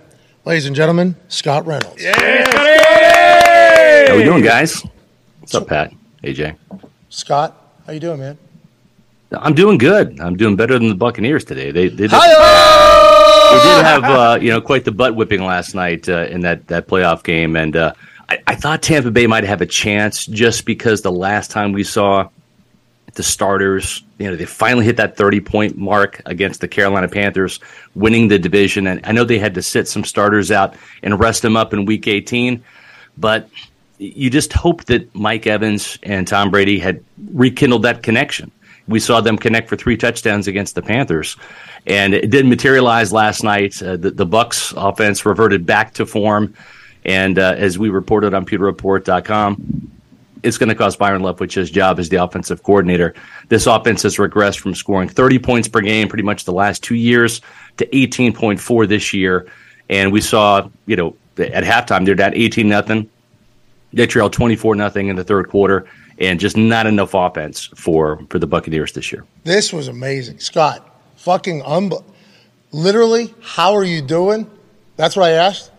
Better than the Bucs punchline. Bang! And then I'm going to break down the whole fucking game. Yeah. Scott, that was remarkable. 28 years? I appreciate that. No problem. Thank you. That's what we do at Pewter Report. We break it down, Pat. Hey, thanks for having me on. Hey, thank you for joining us. That was remarkable. You did break the Byron Leftwich news earlier. Is that because that's expectation? And I should know more about your guys' relationship. You've been covering for 28 years. I assume you have direct links in the building. Was this expected? What did they have to do for Byron not to get fired? Or was last night kind of the tipping point of it all on prime time in the playoffs? This has been a long time coming. Todd Bowles, when he got the head coaching job, that happened on March 30th, right? This is when Bruce Arians stepped down suddenly, and Byron Leftwich was in consideration for the Jacksonville Jaguars. Hey, Scott, why'd that happen? Right? Why'd that happen? Bruce just wanted to hand the team off to his friend whenever they were still good? Is that what happened? That is a mystery I have yet to crack. Oh, we all know. Okay. You know what I'm saying? I mean, there's a lot of moving parts there for sure, right? But what we do know is that Todd Bowles inherited the Bruce Arians coaching staff. Now, he had coached with these other coaches, right? But he's on the defensive side of the ball, and these offensive coaches are, they're on Bruce's side of the ball. So when you look at the timeline, March 30th, that's 2 weeks after the start of free agency, right? So Todd Bowles didn't really have a hand in any free agent signings. That was, at the time, still Bruce Arians and Jason Light. So Todd then has some say in the draft, but by March 30th, if he wanted to make any coaching changes, it's too late. Guys are already committed to college coaching staffs. They're already under contract on NFL teams. So he couldn't do any tinkering there. And at the same time, too, this offense was pretty dynamic for a couple of years. But I think what started to happen, and I even called Byron Leftwich, I said that he got exposed this year early on. And I got some feedback from inside the building saying that I was right. And my premise was, and it ended up playing out this way, the Buccaneers out-talented the opposition, right? You've got a future Hall of Fame quarterback in Tom Brady, the best at pre-snap reads, determining where he wants to go with the ball before the ball is even snapped, looking at those matchups, right? Mike Evans, future Hall of Fame wide receiver, 1,000-yard wide receiver in Chris Godwin, a future Hall of Fame I should say a Hall of Fame credentialed receiver, a bit of a jackass in Antonio Brown. Oh! And then you've got a future Hall of Famer. You got a future Hall of Famer in Rob Gronkowski at tight end. Those are four weapons that defenses can't take away. You can take away one or two, maybe three. Tom's going to find the extra guy. And so I think they simply out-talented the rest of the league for those 2 years in 2020 and 2021. With a great offensive line. This year, Pro Bowl left guard Ali Marpet retires. Rob Gronkowski, Hall of Famer, retires. We saw what happened to Antonio Brown. He did the peace out, at the end of the 2021 season. And then you lose Ryan Jensen, your Pro Bowl center, right? On the second day of training camp. So you've lost so many huge pieces, right? The protection for Tom Brady up front. Then you look into the fact that I know I'm speaking AQ's language here, but Donovan Smith had a fantastic year in 2021, his best year. This year, it's been one of his worst, and it is kind of snowballed. And so what you need an offensive coordinator that can figure things out, that can get creative, right? And it just didn't happen this year in Tampa. Go ahead, AJ. Scott, I don't even know this, but AB is actually back in the news a little bit. If you check your phone, you check the internet, he's out there, some non-football related stuff. But as far as Tom Brady goes, what's Tom's plan? Is there any chance Tom comes back to Tampa Bay? If not, where do you think he plays? Do you think he plays? I listened to the show earlier. I'm a big fan of the show, guys, and I think you're spot on, Pat, and the rest of you. I think Tom Brady's not done. Right? He said his goodbyes to the Tampa Bay media for this year because I don't think Tom knows what the future holds even for himself. I think he is taking it day by day. If Byron Leftwich gets fired as we expect him to, probably later today, he's going to be interested to see who that offensive coordinator is going to be in Tampa before he commits to coming back to the Buccaneers. But I think Tom does not want to go out like that. And now that Tom is divorced, he doesn't have to answer to Giselle, and he can make his own decisions, right? He doesn't have to check in to see if he can play football again. And I think that's freeing for Brady. The relationships he's built in Tampa with the ownership, with Joe Glazier, with Jason Light, the general manager, those are deep, meaningful relationships. He loves playing for Todd Bowles. Both Bowles and Brady wanted to run the ball more this year. AQ, you're exactly right. In the Bucs Super Bowl season, all was not right when they were 7-5. It wasn't until they committed to running the ball. You look in the playoffs, those 4 playoff games, they averaged about 126 yards per game. In the regular season, they're averaging about 95, right? Oh, yeah. That balanced offense, the play action, helped keep this Buccaneer offense clicking at 30 points per game in the postseason. Got him the Super Bowl ring.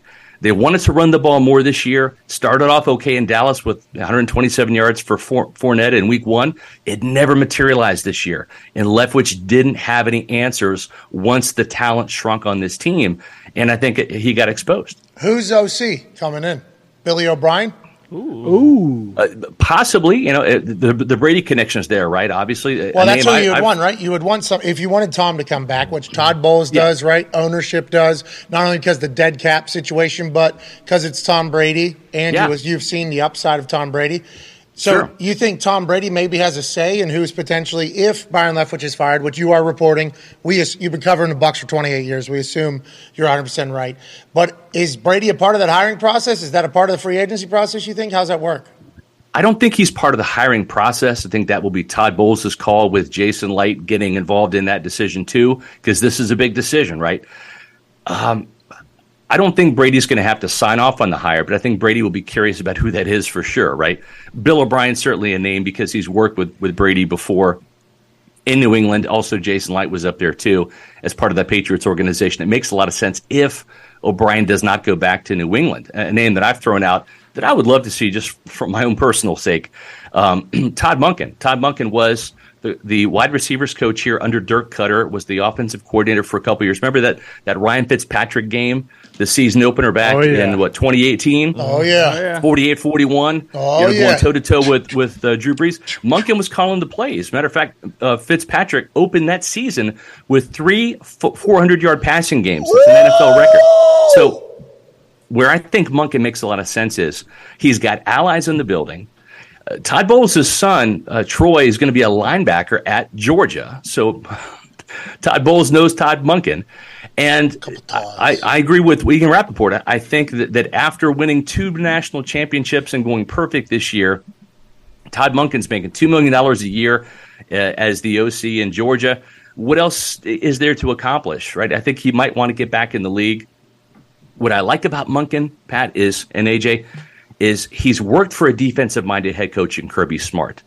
He's opened up his mind to all of the creativity in the college ranks, right? So he's got the pro experience, the pro background. He's got some new ideas that he's learned at the college ranks. And he's learned, because you got to run the ball in the SEC, right? You got to run the ball at Georgia. That's RBU. That's running back U. He's been a pass-first coach who's married the run game very successfully. Just ask TCU. Here we go. Okay. Heard 6 to midnight there from In Trenches host whenever you were talking our language there, pal. AQ, your question for Scott, who I would like to say, Scott, whenever you said something about Donovan Smith earlier, there was a wide shot on our show of AQ going, the fuck out of here. So that's going to be gift probably. It was because of an answer you gave, but that's the expected response from former teammate and coach of Donovan Smith, AQ Shipley. Just sticking up for my guy a little bit, but hey. No. Listen, I love Donovan Smith. Don't get me wrong. Donovan went through a hell of stuff off the field this year, and that affected his play. I hope Donnie rebounds because, again, and you saw it, AQ, his play, it really from the bye week on in 2020. Right, and then last year was phenomenal. Lights out. Yeah, phenomenal. This year, lights out. It's been anything but. Agree. Okay, so let's much of the talk in Tampa has been offensive side of the ball for coaching staff stuff. Correct me if I'm wrong here, but none of these guys coached in New York with Todd Bowles, I don't think. Correct.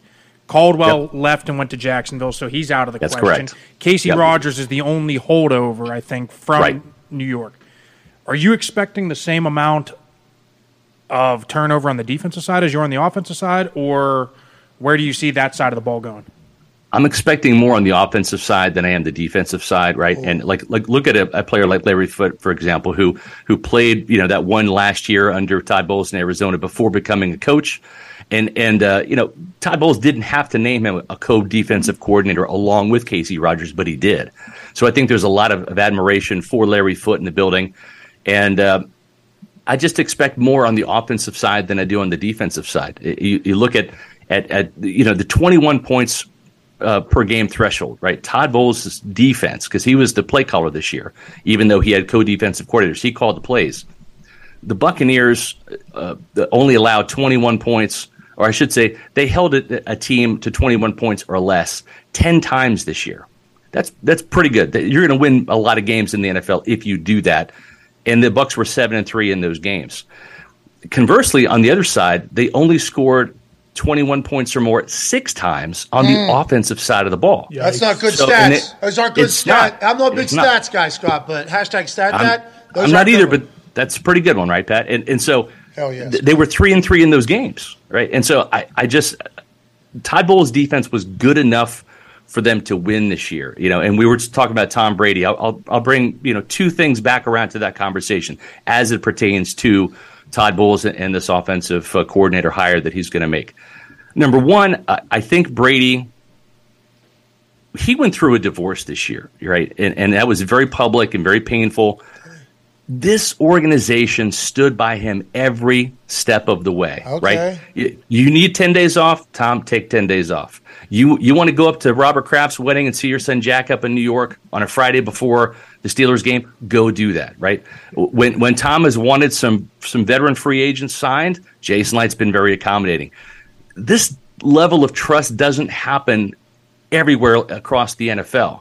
The grass isn't always greener on the other side. Just look in Denver, for example, right? I'm sure Broncos fans were excited for a minute about Nathaniel Hackett coming as an offensive guy, the trading for Russell Wilson, let's ride, And then all of a sudden, right? I mean, fast forward a couple months, and it's been blown up there. So just because we can sit there and kind of connect the dots on paper doesn't mean it's going to turn out that way. I don't know that Tom Brady wants to go to the Raiders where they've got a worse defense, a worse offensive line, a worse winning track record, right? The Bucs have been to at least the playoffs the last 3 years.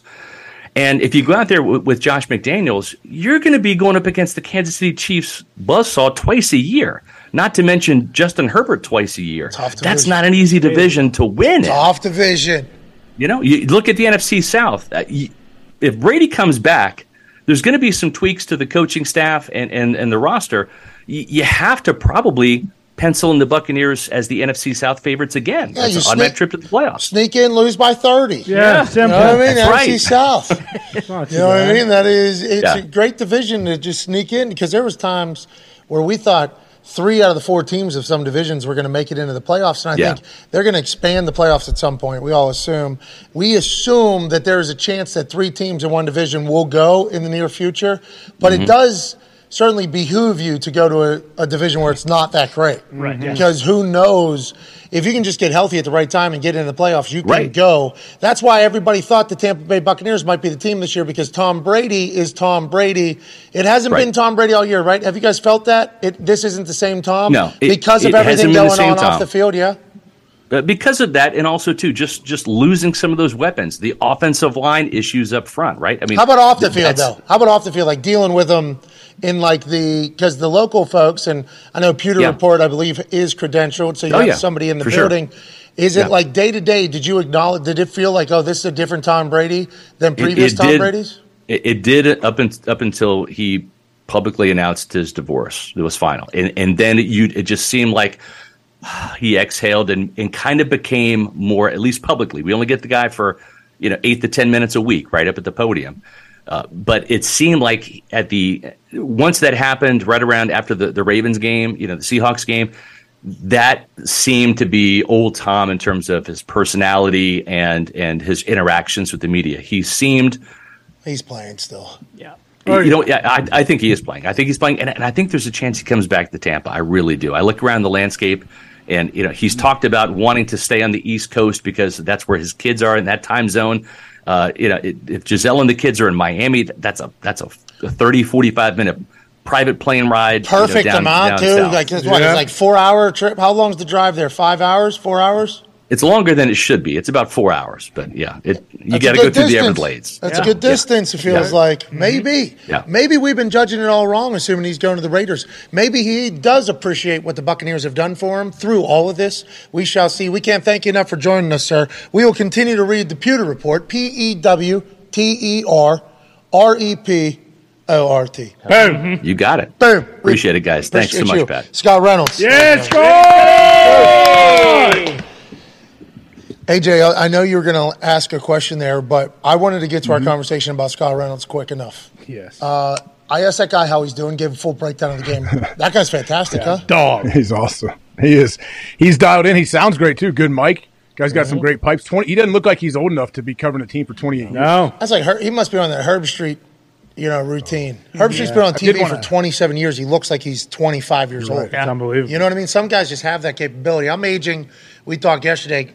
Turn into a prune right in front of everybody's eyes, like an actual, like a testicle of a 70-year-old with my face. And it's like, I'm trying to combat that a little bit. But some guys have the capability of being able to look young. He's also down there in Florida. Exactly. Yeah, he's in nice weather all the time. Sun down there. He had a little Christopher Walken in him. Felt like. What, he was talking or just? Yeah, both while he's talking. He buried a couple people there. He did. Yeah, Called AP a jackass. That was pretty funny. Yeah. Buried Donovan Smith. Yes. He's a good player. He's not played good this year. I mean, that's a job, though, of, a lot of local media and reporters and pundits. That's the I revolution. appreciate you sticking up. It is the revolution of the Pewter Report. I appreciate you sticking up for your guy there, though. You have to. That's what the O-line community is all about. Is it? I thought you guys were about finding ribs and cheap shots. That's right. Chips and ribs. Yeah, I thought that's what you guys were about. Ice cream. Close-knit camaraderie, find ribs. My head hurts. How do people wear hats all the time? Like, how are you wearing a hat? How do you wear a hat? Is it too tight? I think this allegedly fits my head perfectly. Allegedly. Yeah, last your lifetime, I thought. Doesn't look too tight. And if you treat that hat right, that hat will last you a lifetime. Fucking right, pal. Sitting high and tight. This thing was a gift from the city of Arlington, the Wolf down there, my man. Oh, yeah. But this was to celebrate the Cowboys getting a big win. You think they're going to win the NFC? I don't know, man. If they play like they did last night, you got to give them a chance. Does Tampa stink? Yeah. I think Tampa is not nearly as good as people thought they would be this year. Ty, go on. It was almost like a bye week last night for Dallas. It felt like as we were watching the game, but that could be because how good Dallas was playing. But then as you're watching, it's like, does Tampa stink? Like, is this team just not good at football and shouldn't be in the playoffs? Which then leads to should every champion be in the playoff conversation? Like, those are all the thoughts you're having while you're watching this.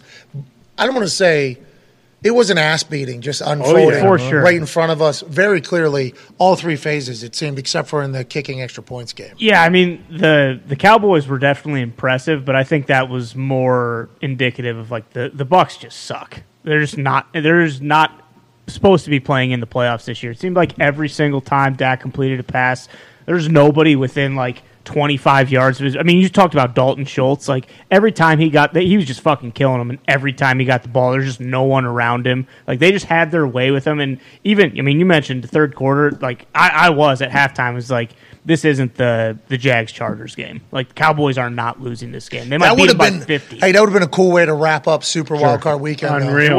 With how Wildcard Weekend went, if last night would have became a game late, that would have been Brady comeback. Spectacular, I think. What were you going to say, Tony? Bucs are the worst against the spread team to ever make the playoffs. They were 4-12-1. Now they're 4-13-1 on the season. And that's because who? Say it. Tom Brady. Overrated. Whoa. Tony. Well, I guess this season you could say that was the case. That is the number. That is literally what that number states. But because of how I feel, just like last night, all the way up until last night, you watched that game last night, I picked Tampa. Oh, yeah. All the way up until last night, just because it's Tom Brady, I'm just like, yeah, it's Tom Brady. Tom Brady will be able to figure this out. Tom Brady's going through a divorce and lawsuits, and there's crypto stuff going on, and now that he's missing walkthroughs. This isn't the same Tom. Nah, Same human in there. Okay, is he still eating avocado ice cream? He is. Got it. Still going with Tom. And that's what the books did. That's what the books knew people would do. Yep. Just because we have so much faith in what Tom Brady is. That's why I feel like it's going to be very difficult for Tom to not want to make right, with his entire brand that he has built of being just a fucking guy. Yeah, and to your point, like during the game, not really being sure. Like, sorry, AJ. Yes, my bad, AJ. But even when it was like 24-0, I was like, oh, okay, so the door's still open because if they score, touchdown, 2-point touchdown, 2-point touchdown, 2-point is a tie game. And there was part of me that felt like that was going to happen. But to Diggs' point about that record, they haven't been good all year. Like the year they won the Super Bowl when AQ was there, like you said, they were 7-5, but then they came on after the strong. bye. Yeah, after the bye, and it was like, oh, okay, they're kind of hitting their stride here, and that just never really happened for them at any point this year where they played like a great game. Even that game that Scotty mentioned, against the Panthers, it was 21-10 going into the fourth quarter against the Panthers when their offense finally clicked. Yeah. Like they were getting killed. Had to have 3 very deep balls. Exactly, just Mike Evans running go balls, and they actually almost hit on one when they got that onside kick last night. But there just was never a moment during this season or last night where it's like, okay, this is the Bucs team of old that we know that can go on and win the Super Bowl. It's a shame, AJ. It is. It's a damn shame. They just never were. They were never in sync, never on the same page. I think it illustrated it last night.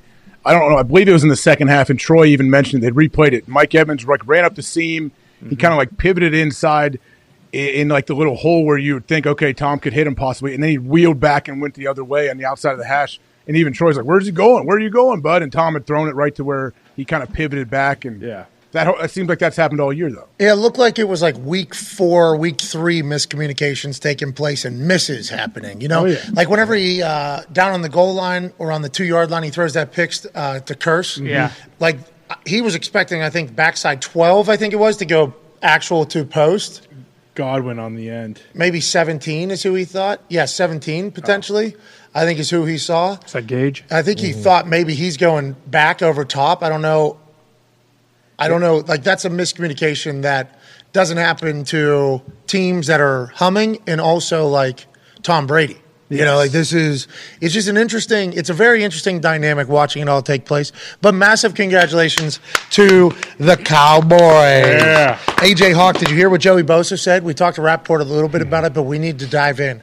Let's run this clip of Joey Bosa chit-chatting about the call that he got pissed off about and inevitably a personal foul, which led to a 2-point conversion happening where Trevor Lawrence skies, and then they hit the game-winning field goal. So massive point of the game was this personal foul that Joey Bosa got for saying something to the ref. But here's what Joey Bosa had to say about the overall situation in his postseason press briefing before he leaves for the offseason. I need to be more accountable for my actions, obviously, but it's a heated game, and I'm hurting out there. I'm playing on half a leg. I'm getting dragged to the ground. Whatever could hurt me, along with screwing our team. And maybe some of them weren't as blatant as I thought, but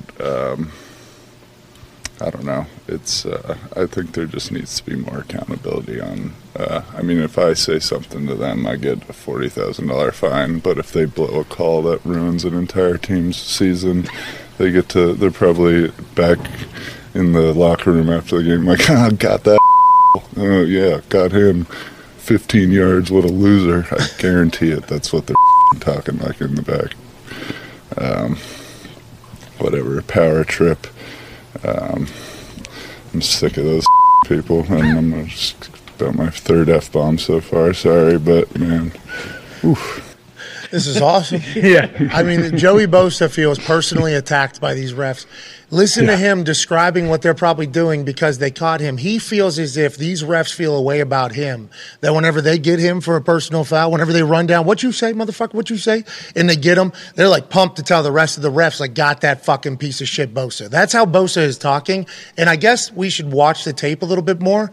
Is Bosa just always getting fucked over by the refs? Because that's what that feels like. Because to get to a point where he's like, I'm going to say it how it is. We do not recommend you do that. That's a PR person. Here, after the PR person, he's like, yeah, I'm going to do it. After a coach hears about this, you should not do this, Joey. Joey, listen, this is a bad idea. you're not going to be happy with the amount of money they're going to fine you and how the refs are going forward. Nope, somebody needs to say it. If I don't say it, who's going to say it? Then Staley probably, Joe, I picked up your helmet. You threw it back down again. We all were upset about it, but please don't, do what you're about to do. Joe goes, nope. Where are these microphones and cameras? Something has to be said. And I think we're seeing more of this. Just like Rapoport talked about, Micah is chiming in on it. Micah and Joey Bosa, obviously massive parts of the NFL community and very popular names and figures in the league. So they're going to say stuff. It's going to have a little bit more sway than maybe other people. What did you think of Joey Bosa there, a fellow? He went to Ohio State, right? And he's from Fort Lauderdale, so he's not necessarily an Ohio fuck, but I enjoyed that he said that, and he's taking it personal. It feels like he thinks it's personal, which I respect as well. I wonder how long this has been brewing. That's the thing. Like, that's not just from one game that he feels that way. Like, I appreciate him being honest. I definitely appreciate the honesty. I don't know if the refs – I think the refs are probably big fans of Joey Bosa. That's the thing. Like, the refs want to take pictures with him and show their kids and their friends. Like, hey, look at this. They don't want to be that guy. Now, the ref that chased him down, I would love to know what was said. That was odd to me. Like, what – yeah, I don't know. What is there a rule book on what you can and cannot say, especially to a ref? Yeah, and then was he asked to repeat it? And was he told, like, you say it one more time? He's not talking to him. He's not looking and, like, taunting him. He's walking off frustrated, yelling. And I understand that. He's basically speaking to the ref, but he's not showing him up and getting in his face, at least. Yeah, and also there's a lot of bad things being said by people whenever they don't have or make a play and something bad happens. So he says it walking past guy, probably about ref. And then Joey Bosa tries to avoid him again. And then a ref goes, what? Say it one more again. I dare you. Say it one more again. He said it. Can't do it. See ya. What was it? That's what, but we'll never know because they protect these things. We know there's 700 mics on the field, but sometimes these things don't get out. There was something else that was said. Oh yeah, that we never got. Yeah, what was that the bonk. This year? Talk about the bonk on the head. Mm-hmm. Yeah, like there's always things that they find a way to keep it under wraps, and I just don't know what you could do. Because you offensive linemen are cheating every single play, and that is what Joey Bosa is basically talking about here. But guy was clearly offsides. So Rapoport said that Bosa was upset about two things: the guy lining up in the backfield and holding him. It was like, well, it's actually three things then, because if you do look, he is lined up off the line pretty much to tackle is, which obviously gives him a massive advantage. There's rules where your helmet has to break the ass of the center, I do believe. Is that belt line? The belt line, so they can't say ass. The belt line of the center. So it's three things, because that guy jumped early too. Oh, yeah. So he's in the backfield, jumps early, and Bosa probably thinks he held him. I guess that happens on every single play. I didn't see anything different on that play than a play that hasn't been called before. But he was genuinely pissed off about that. And it happens against offensive linemen, though, too. You guys get fucked over every once in a while. Bosa's tired of it, though. He's sick of it for all parties. And I think this might be a driving change in how officiating is kind of handled in the NFL going forward. We've talked about it all year. These refs, they get this handbook or they go over this tutorial before the season, and it's like, hey, scan the field, look for this. And that is the worst way to officiate games, because like when you see whatever a guy fall on the ground, like that doesn't mean he was fucking held. Like, and boom, we throw it on an offensive lineman, or vice versa. Like, okay, he's looking at the guard, now you don't see what's happening to Bosa, or whatever, vice versa. But there needs to be more accountability going on in the ref world. It really does. Hell yeah. And I think we're going to get it, AJ. I think we're going to get it. Hey, Bosa. Don't try. Bosa, you're going to have to pay for this. That's right. They're going to get they're going to get money. You're going to get fined. You also think there's a chance we never hear that because they don't want people realizing, like, oh, shit, this ref was actually kind of antagonizing them a little bit. Yeah. Like, well, that's what it looks like. Exactly. That's what AJ's first thing is. Have you ever chased seen him down? Yeah. He wasn't in his face. That's the thing. Bosa, I'm not saying he's right, didn't take his helmet off, slam it, all that. But he turned and he was frustrated. I think he did what people do when you're frustrated. He's turning and yelling to the sidelines. He knows he's speaking to the ref, but he didn't get in his face. Like, if he was in his face doing this, then I would say absolutely throw the flag on him. Wait. Say it again. Did you? What did you? Do it. He's probably saying, I'm not even talking to you, man. Like, get out of my face. Like, it's not the same, but that's kind of similar to Tony Correnti sticking his pooper out and, forcing contact and then throwing that was absolutely that was asinine that happened. That's the same ref from Chris Jones early in the season. Calling the against Matt Colts. Ryan. Mm-hmm. Yeah. Oh, really? Yeah, same ref. I do know he was the Cincinnati Buffalo. I thought he handled that entire situation. He was a part of that. I don't know. The reffing thing is fascinating, though. It's very fascinating. I hope they get it all figured out. Update on Jonah Williams. Tackle week to week with the dislocated patella. That's a tough injury there. That's a tough injury. You could get him back, though. That's good news. Yeah, week to week is certainly positive. Day to day, obviously better, but this is not the case. A dislocated kneecap is very painful. This is great news coming from Zach Taylor on what it could be, but seems like the Bengals are going to be in a situation that they found themselves in last year, which is a question mark at the offensive line for at least another week. Hopefully Joey Burrow will be okay, and hopefully Jonah gets healthy as soon as possible. That's going to hurt like hell, though, whenever he comes back until he gets the surgery to fix that, AJ. Yeah, good news that there is a chance if they continue to win that he could get back in the lineup. That's all you want. You just want some hope that you'll be back out there if you're a player. Let's have a conversation with a man who we haven't chatted with in a little bit. Last week, he had meetings with the front office of the team in which he plays for. That team is the Green Bay Packers. He is the quarterback for them. He is a 4-time NFL MVP winner and the host of Aaron Rodgers Tuesday, which is now currently on its season 3. Unprecedented shit. Yep. Unprecedented. Fresh haircut, ladies and gentlemen, Aaron Rodgers. Yay! Holy shit, dude. Wow. Did you just drop out of the handsome tree, bro? What the fuck? You look like you're in a cloud right now. What are you doing? Where are you at? You look great. Can you see me clearly? Oh, yeah. Yeah. Okay. I'm not skipping? No. I heard there was a little bit of a thing with the phone. Now you're on a laptop. This is a little bit more sturdy, I heard. It's the clearest I've seen you guys. I can almost see, the scars on AJ's face here. Whoa.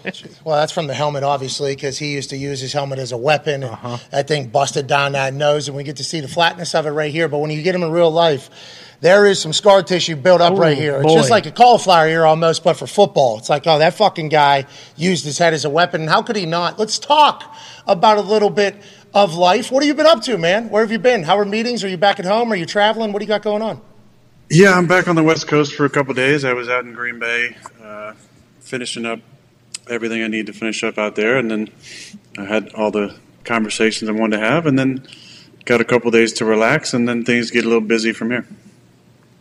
What were your meetings like? Were these any different than your normal exit meetings? We know every player usually has an exit meeting with coordinators, coaches, and everything. Is that what you did? Yeah, as you probably remember, AJ, mine are a little bit longer than the standard. Mike used to a lot, like 15, maybe 30 at the most minutes. I think it was 15. And, the first couple of times you'd be in there, it's like an hour. You come out, you got all the other guys waiting, pissed off because they've been sitting in that office for 45 minutes or an hour and a half. And so I usually don't meet, the day after. I usually, go in, on the Tuesday and Wednesday and have some time with all the guys, and then there's other meetings to have and conversations with certain people you want to have before you get out of the city, and people you wanted to see. I had to make sure I went over and saw the Crosbys and their awesome kids.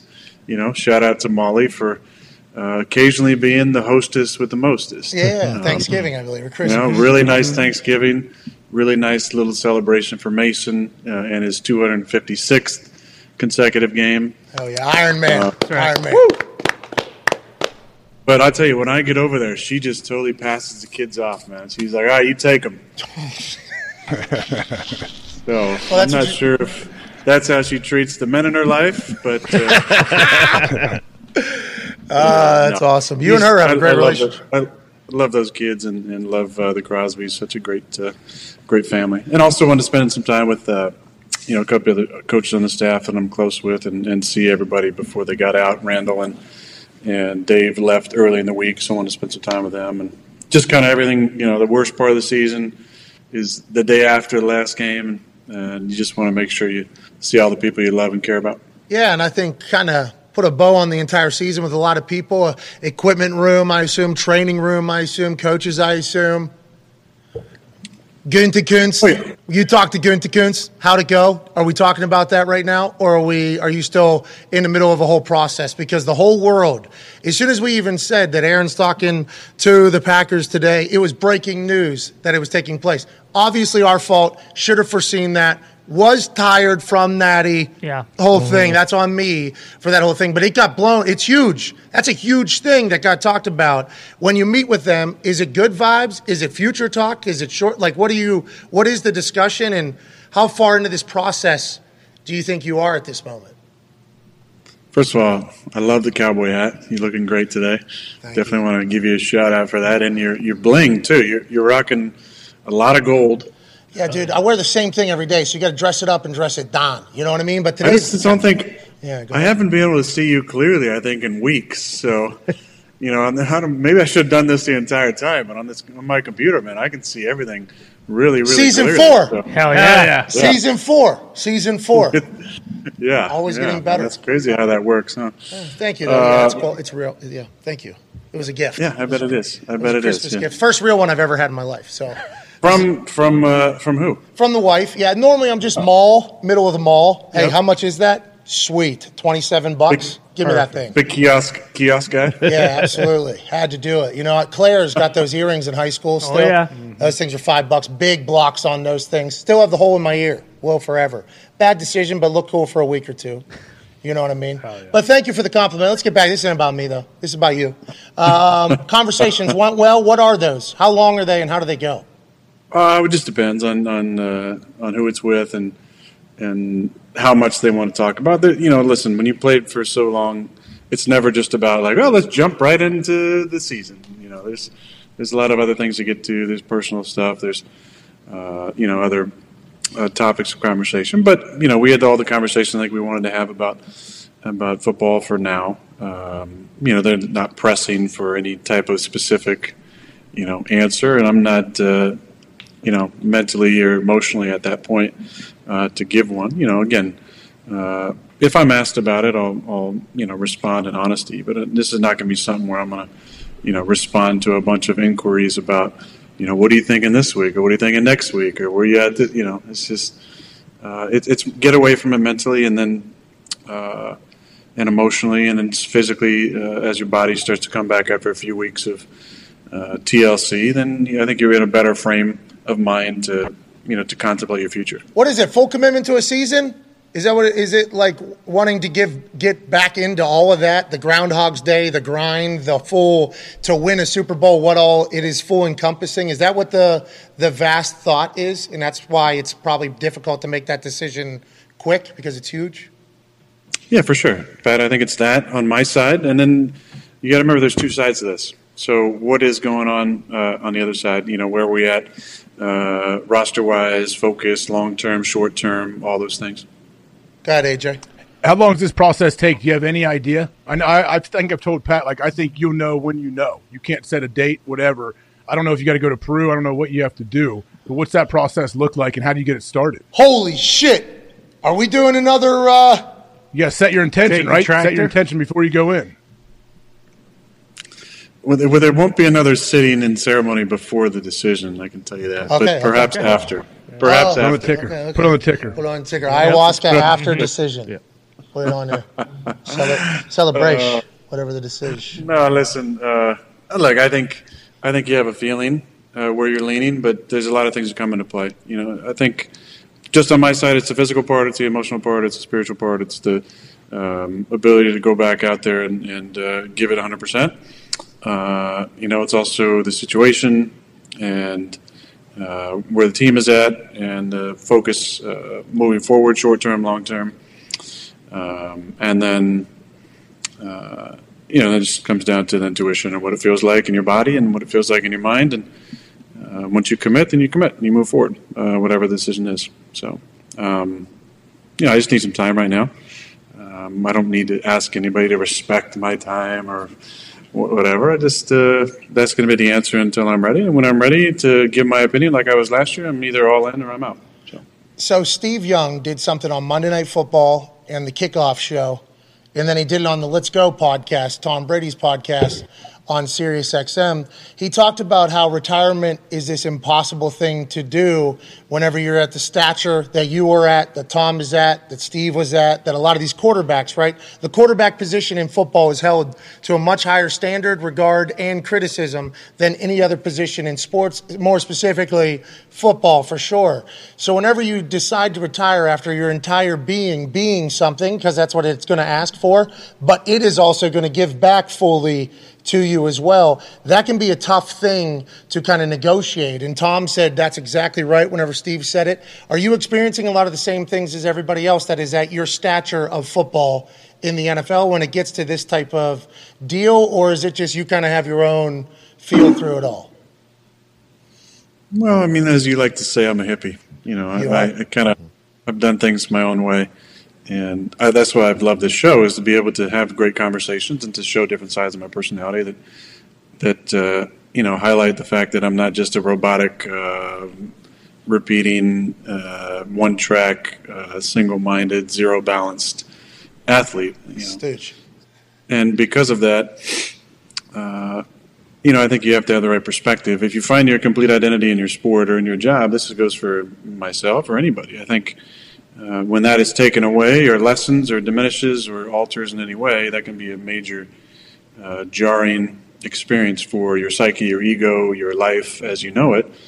And that's just not really been where I've been at, especially the last few years. So I find a lot of joy and contentment in playing my sport. I love competing. I'm so thankful for this game, what it's given me, the friendships, not just with guys like yourselves, but with all the teammates I've played with over the years and guys I've competed against and gotten to know.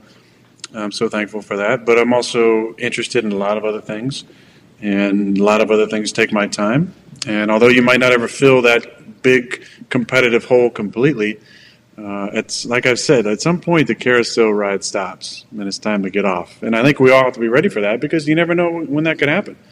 You could want to play 3 or 4 more years, and it could be one play that could change the course of your career. And it can't be so jarring that you just can't pick up the pieces and move on and have a life that's fulfilling and exciting and satiating. I think, and that's why your perspective has always got to be really important about what truly matters in this game, and who am I outside of the number 12 you see on the field. And I think that's what plant medicine has allowed me to see more clearly. That's what balance that I've been working on the last half decade especially has allowed me to find greater contentment. And when that time comes, I think I'll be ready for it and excited about the next chapter. Why do you think you decided to try to find that part of you with plant medicine? Do you think it was because you were worried about some shit? Did you start overthinking? Did something happen that you wanted to try it? What do you mean, Pat? What exactly are you asking, buddy? I don't know, because it feels like every time you chit-chat about the last, 4 or 5 years or whatever, you talk about, almost like a brand new you, like a whole new perspective on things. And we've only known that person because this is the 3rd season of Aaron Rodgers Tuesday, so we've only gotten a chance to chat with that. Did something happen that made you want to turn into that type of person, or were you always that person, just not as much? It kind of enlightened it a little bit more, or ignited it a little bit more, I apologize, or why did that happen, you think? Why did you turn to that? Well, I think there were a number of personal things that were going on in my life, but there were professional things that triggered some responses that were necessary. In 2017, I broke my collarbone. It was the most severe injury of my career and left me on the shelf. Actually started my love for Malibu because I came out to the West Coast and rented a house for a couple weeks as I got surgery from the amazing Neil Elatrosh. And Neil. Yeah, shout out to Neil. Shout out. And his right-hand shoulder man. And then stayed out in Malibu and really started to feel the separation from the team. And not being around the guys, knowing I was on a major course of recovery in order to get back. And there was some deep contemplation that went on during that time period about who am I without football? Who am I without this game? Can I function the way I want to function? Can I exist the way I want to exist? 2018, another injury to start the season, and a tumultuous year with our team and Mike getting fired. And then 2019 was when I first felt the call to do some plant medicine. So there were a lot of different events that triggered kind of this mindset to look at the world a little bit differently and to find that balance and contentment without football being the identity of our lives. And I think that's what we all can struggle with. If we don't find that love for ourselves or that other passion or that other transition, or really just in general, the balance of life without our main thing or the thing that is our calling card or the thing that people know us as. I think we're going to be setting ourselves up for some depression, some struggles. And look, I'm not saying it's going to be when the time comes to walk away, whether that's this year, next year, 3 years down the road, it won't be hard. It will be hard.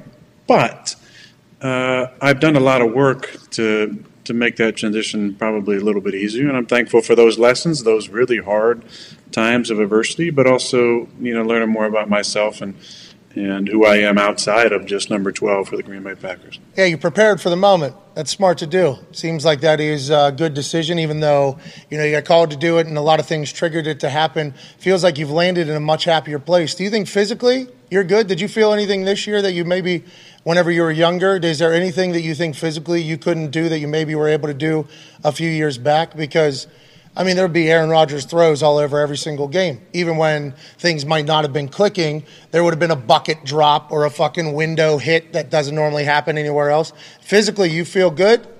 Body-wise, good? Yeah, I dealt with obviously the stuff that we talked about on the show. I avoided some of the major injuries like COVID toe and some other stuff. I don't know how you avoided that one. That one seemed like it was eyeing you down for a bit. It had you in the sights, and you didn't get. That's incredible. It's incredible. Listen, after I went through the winter of death and survived, everything since then has been easy. So I'm really, really thankful. Who can say that they won MVP of COVID? And thank you. We had 2 years of COVID. And that's the years I was MVP, back to back. So, and I dealt with COVID toe, and COVID, and I'm a COVID survivor. Yeah, hell yeah! Holy shit, dude! I guess it pays to be immunized, right? Whoa! Amen. Hell yeah! Hey, we didn't have that whole promo on the checklist going into the show, but we certainly knew winner or death was going to be popping up today at some point, and. Hell yeah, I guess it goes down in the history books. The only COVID MVP, Aaron Rodgers. Congrats on that. Yeah. Congrats on that, Aaron. Especially because, you were probably a face of COVID, too, at the time. Yeah. So for you to be... Was AQ... I feel like we just showed a quick shot. AQ is making kind of a weird face. Did he have something you wanted to jump in there? No, he's probably got a cramp in Get in here. Yeah. I loved that promo you just got. It was awesome. I loved everything about it. I think if you know me, you know that I love it. This is amazing. See, I can actually see AQ now. I don't know what I've been missing. This shot right here, when I'm sitting, on my white couch in Green Bay, I can't see shit. I can't see anybody in this shot. Now, I'm looking at this right now. I can see all of you just totally clear. I can see Ty looking amazing. We're rocking the is that a John Deere hat? You know it. That's incredible. Yeah. Connor with his smirk on his face. Hell yeah. Hell yeah. That other smirking Cowboy fan there is probably really happy today. No. That's after the files that came out yesterday. That's Tone Day. He's a COVID cowboy. Why don't we put the whole thing back up? Hey, take a screenshot right now on your phone if you're watching. That was perfect. Go ahead and post that on Twitter with the hashtag ART. And say something nice to somebody. You could potentially be one of 10 winners of $500. Put your cash tag in there as well so that, we can pay you officially on Cash App. We've given away over like $3 million in the last year via our Twitter giveaways, Aaron. It's absolutely... All Bitcoin or... I remember you were wearing that sweet leather jacket down at that Bitcoin. Miami. Yeah. You were wearing a leather jacket in Miami talking about Bitcoin. Have you ever felt cooler in your life? There's no way. At least I didn't, stomp for that other Bitcoin. Yeah. That's a smart play. Hindsight. That was smart. That guy, I'm sure he'll get off, though. He didn't do anything wrong. All right. Sounds like you have an opinion on it. Excited about that. We'll certainly dive in here in a little bit. The man in the John Deere cap, who is a shareholder owner of the Green Bay Packers, Ty Schmidt has a question for you, Aaron. Yeah, Aaron, you look great. Obviously, glad to see you're in good spirits. And I I'll speak for every Packers fan. I don't know if everyone shares the sentiment, but obviously want you back next year, the year after that, basically until you decide you don't want to play anymore. When you reflect on the season as a whole, when you're looking back on it, obviously you guys didn't accomplish what you wanted to, but is it easy to kind of pick out and find like positives throughout the season? And are there certain things, not asking you to say, hey, yeah, I'm coming back, but are there things that you can pick out and be like, oh, like I'm actually excited to, or I would be excited to kind of extrapolate on a couple of these things next year if I do decide to come back and play again? Yeah, listen, there's always positives in the season, and I think it may be a little easier this year because there weren't maybe as many as we've had in years past. We're winning 13 games, and we're the top seed in the NFC. But the beauty in this game is the unexpected surprises and the little miracles that happen. Sometimes every single day, sometimes weekly, and it's those special moments that you relish and you really enjoy. And to be able to watch, so many of our rookies step into their first year as a professional and to watch their personalities come out as they start feeling more confident and playing at a higher level was a lot of fun. To be able to be there in the beginning for Christian and throw him his first touchdown was pretty cool. And just to watch that evolution from a guy who was really having a hard time catching the ball to becoming a legitimate threat in the NFL, that's so much fun to see. And watching him, progress is going to be fun. Obviously, Romeo had some ups and downs this season, but watching, kind of his confidence come and his characters show up was pretty cool. One of the top moments of the entire season was getting to talk to Big Mike. And Hell yeah. I've said this before, but the conversation that we had before the Dallas game, and I see him, chained up and dancing, very short-lived dancing post-game. But that was a really, really special moment, and that made everything that we went through adversity-wise worth it, to be able to have that reconnection moment in person with no cameras, nobody around, and just him and I was one of the highlights of the season for sure. Hell yeah. Go ahead, AJ. Aaron, first off, I can't wait to watch you play next year. I know you didn't say that. I'm going to say that for just out of hope, and I feel like I can watch you. I can see your demeanor and your posture. It looks like, you're going to be ready to sling that thing. In about 2 weeks, you could probably still go right now if you wanted. But what do you make of the internet rumors or reports that they may not be in Green Bay? Is that up to you? Is that up to the team? Would you ever want to not play in Green Bay? Great question, AJ. I think when you say never, things happen that you say never to. So when I came back from the Combine in 2005, they said, how was it? And I said, man, it was so much fun, except for the 5 a.m. Drug test the first day and, at Cybex test and then sitting at an MRI machine for 8 hours, with only a sandwich and an apple. Come on. I said, but other than that, it was pretty cool, I think all the teams are great, except for Green Bay. That was a really tough interview. They were just kind of grilling me, but it's all right. I mean, I'm never going to play there anyway. They're drafting 24th. So you be careful saying never. Yeah. I don't think you say never. Listen, I came back and really wanted to finish my career in Green Bay. In 2019, we, were feeling each other out on offense, and our defense played pretty damn good.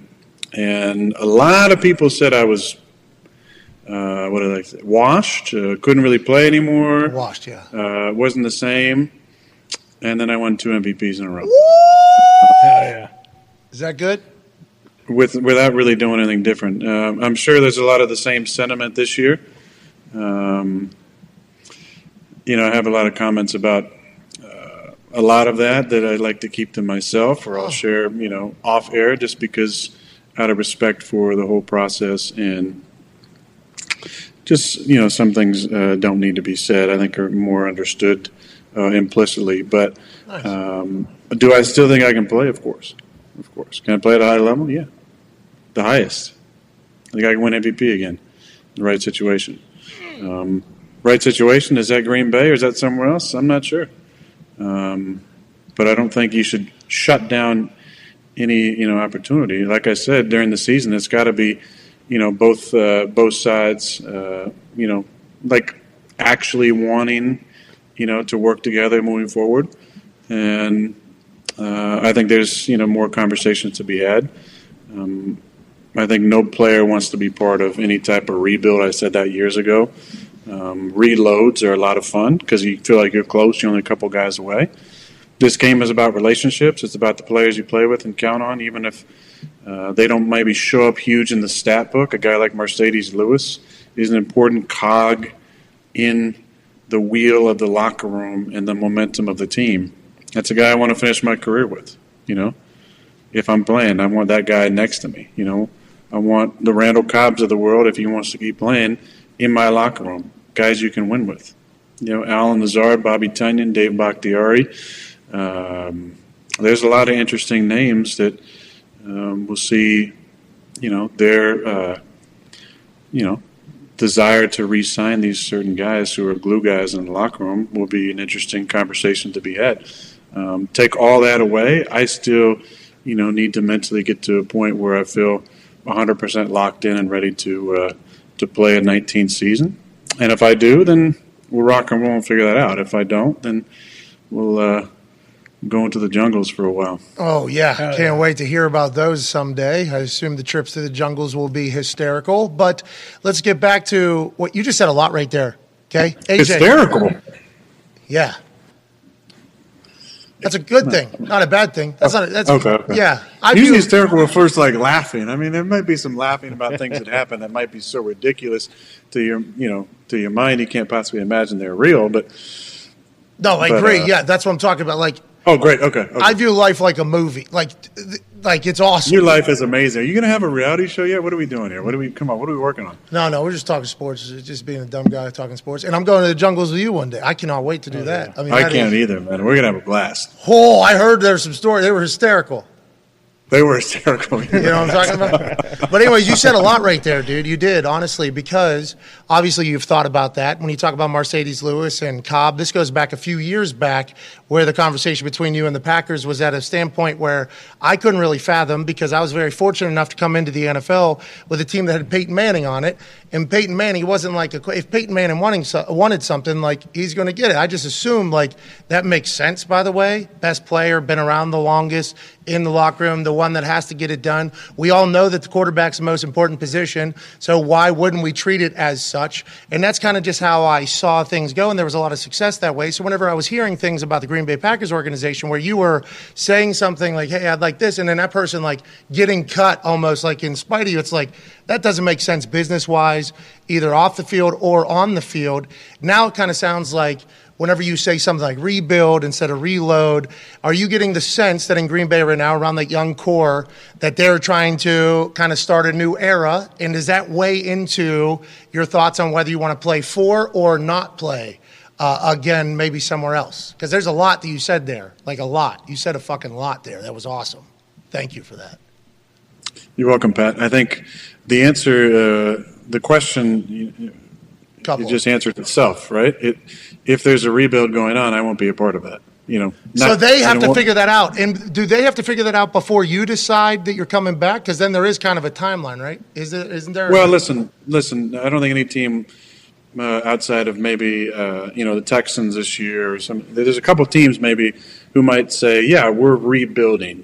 We finished down at the bottom of the league, and we're obviously we're going to start over. These teams who have new GM or head coach and drafting pretty high, they might admit that they're in some sort of rebuild, but not.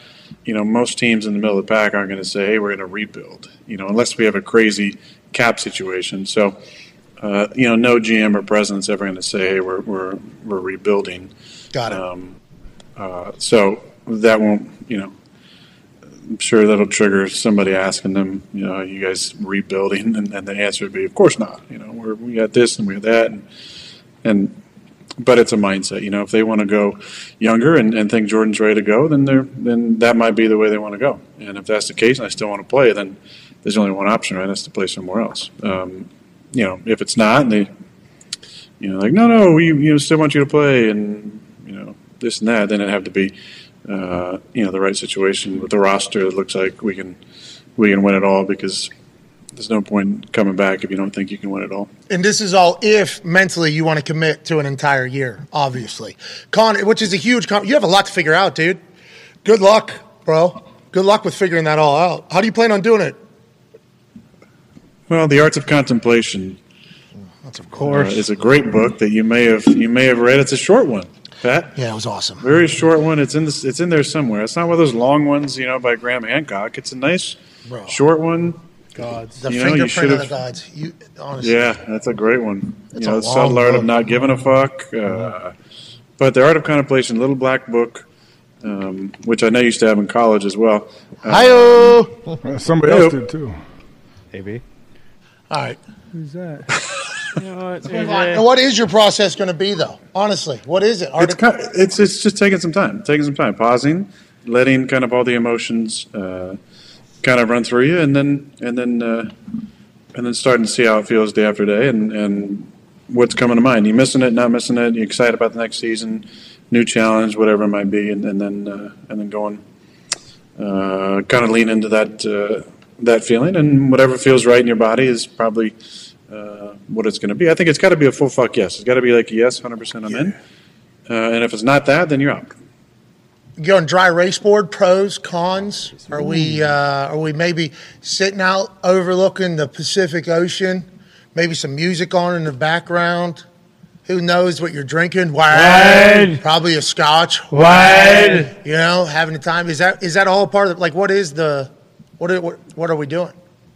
Well, I know that I know you're a big fan of this mammal. Might be your spirit animal, but this is the humpback whale season. Hell yeah! And a lot of humpbacks are going through the old southern Pacific here. So, sitting back with maybe a cigar, right, and perhaps some scotch, right, and the binoculars, right, and the humpback whales, right.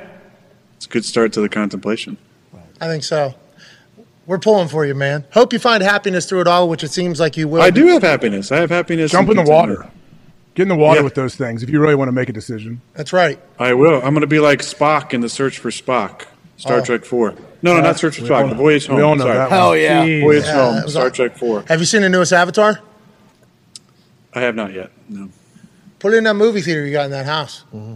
Put it in. Make sure it can... Do you got one of them Rumble movie theaters, though? Because we saw it in 3D. Yeah, Dolby. And the fucking seats were moving. Oh, I was going through the water over there on Pandora, dude. It was wild. Even though this might influence me, how would you score it out of 10? Well, here's the deal.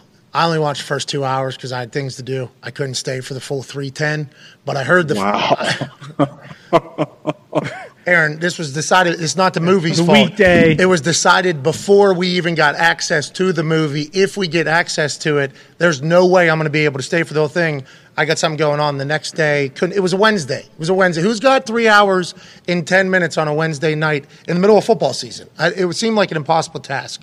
But first 2 hours, pretty sweet. Mm-hmm. Pretty. Hey, the fact that you put 2 hours in the public. I was out and about. I never go. I'm here, home, work, home, here, home. What? We went out. Had a night. Ooh, having a time. Watching Avatar. Feeling the seat vibrate. Yeah. It was a good time. I think you should watch it. I think you should. And then you just walked out of the movies. See, I think the only movie I've ever walked out of in the movie theaters was Deuce Bigelow, European Gigolo. Yeah. What? You didn't like it? Too much hype? Too much hype? What's the problem? I had something going on. Hour one into it. It was a weekend. I get it. Just couldn't stay. Actually, I walked out of a Benjamin Button too. Oh, what? It's a great film. Why? What about Sherlock? Did you see Sherlock? Sherlock Holmes with Downey Jr.? No. Holmes and Watson. Yeah. With Will Ferrell. Will Ferrell, that one. No, I didn't. That's probably the right play. Yeah, great. I watched out of there. Well, the worst movie right maybe ever is Hacksaw Ridge. So I would, if I'd seen that in theaters, I Is that would the one with walked Harry out of that. Styles? No, it's Andrew Garfield. No. It's about Vince the troops. Vaughn. I never said that about Harry. The troops. The guy saved a bunch of lives. Yeah. What's this? It sounds like you're anti-American right now. Is that about America? What happened? I don't think. Goddamn right. He was a medic. Some of the worst acting. Oh, really? Vince Vaughn, who I love, not his best movie. No, definitely Sam not. Worthington from Avatar, really poor performance. Jacob Sully? Yeah. He doesn't do poor performances. Sorry, I'm going to have to question this. Jacob Sully. But the guy that plays the main character in that, that's a bad movie. That's the old Spider-Man. Yeah, Andrew Garfield. There it is. You a big movie guy, big movie buff, love him? I am, yeah. Really? You watch like small independent movies too, or just basically anything that's out there? Anything that's going to pass the time on a cold and lonely Green Bay night. That's a song. You writing a song about that? I think you do that as well. You play the guitar rather. Yeah, the guitar is not in rain. So. It's up on the deck. It's up on the deck. He's singing to the whales that are boning. Mm-hmm. That's amazing. Can't wait for the whales. Yeah, they like the songs for sure. I'm so whale song. I'm so pumped. Whale song. What? Could you imagine if you fucking just hang it up, just go live your life, or if you come back and they say we're actually looking to move forward. And this guy's a free agent again all of a sudden? You'll be able to... Wild. Oh, my God. Indianapolis is not... They'd have to trade him. You wouldn't become a free agent. Yeah, but just like... I mean, there's been... Very recently, there has been a trade of a quarterback who... Different situation, obviously. But it became a full free agency period pretty much in the middle of the whole thing. Do you have a no-trade clause where you have to approve if that were to happen? Great follow-up tone. I think that I would... Doesn't know. God doesn't know. No, I don't have a no-trade. But I don't think we get in a situation, if that in that imaginary world, where there would be a trade to a team I don't want to go to. I just don't think that's... that would be awesome. That would be even better. Yeah. Could you imagine just how the spectacle that it would be? No, thank you. We're sending them to fucking some team in the CFL. All right. Fucking Stampeders. See you later. Seattle Dragons. Can't wait to watch it all unfold, bud. They're already talking about you right now. Herm Edwards is cutting a promo. They're showing a highlight. Oh, you just threw a fucking... no, it was incompletion. It looked like pass interference, so probably a bad call. These refs... Oh, let's talk about these refs. Since we have you on, and Connor will have a question as well. Joey Bosa cut a promo. That was... I don't know if you've seen it. I know you kind of see some things. You're off the grid but some other times and all that. Joey Bosa said, basically, there's no accountability from these refs who suck pretty much. Mm-hmm. And he just spoke about it. Doesn't normally happen. Micah Parsons, obviously another superstar, young superstar in the league, he kind of retweeted it and said this is an issue. Do you think they ever get it fixed from being on the inside? I know it's a hard job. We all know it's a hard job. Is it fixable, and do you think the NFL will ever get it fixed? Listen, I think that there's a number of different types of calls that are hard to ref. Offensive holding, because it happens on a lot of plays. Yes, Chief. It's just kind of the extent. There's some flopping that goes on as well. The NBA tried to police flopping by $5,000 fines. It didn't really work. The NFL might need to police some of the flopping because there is some ridiculous flopping that goes on. But offensive holding is hard. Not that hard, though. Some of the ones, I felt like Thibodeau had one in the game where it was pretty obvious he got held and was not called. Roughing the passer, though. Got to talk about this. It's bad for the game, Aaron. And people say that you're a part of it, like you and Tom and the superstar quarterbacks are the reason why these are happening. But you and Tom, I feel like, come out against it a lot. Why is it? It's an interesting. Well, I don't. I had I think one call this year roughing the passer, and it was a soft one. It wasn't one. If I get hit in the face and it's forceful, you kind of expect the penalty. Didn't get any. I don't believe. Maybe I think I only got one, maybe two at the most. The one I got seemed to be very soft, and it's not one that I'm campaigning for. I was actually shaking my head, like I don't really want that call. It's not. Pick it up. Do you have the video of it? No. I was telling you were telling the ref, pick it up. I mean, you make me look bad. The one that 97 had in the Vikings Giants game. I mean, I think he does exactly what they've asked him to do. You tackle him, you're starting to turn him. I mean, listen, the guy's 330 pounds. He's one of the best D tackles in the league. He's one of the strongest D tackles in the league. If he's 330 and he's wrapping up a 220-pound quarterback, listen, watch what he does. Okay, he lets him go. He doesn't even forcibly. He watch his hands. He pulls his hands away. They say his forearm hit him in the face, though. Remember in that super slut right here? Boom! Shot to the face with a forearm, they say. I don't know. That to me is, I wouldn't be asking for that penalty. Now, if you get you get one of these right to the face, yeah, that's a penalty. That's not a penalty, and that's just one of a number of calls that it's hard because what do? Do you go back and review those in slow time? I think. Listen, the best reps that we've had in the league are on TV now. Yeah. Right? They're not working in the league office. Right? They're on TV.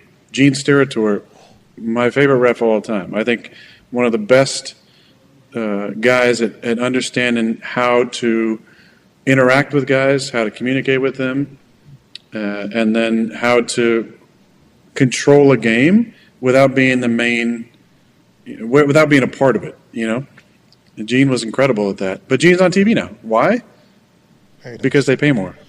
Yeah. Right? We all miss Gene, man. How about Terry McCauley, also fantastic referee. Right? He's not working as the head of refs for the league office. He's on TV. John Perry, another great referee. Right? What's he doing? He's working on TV.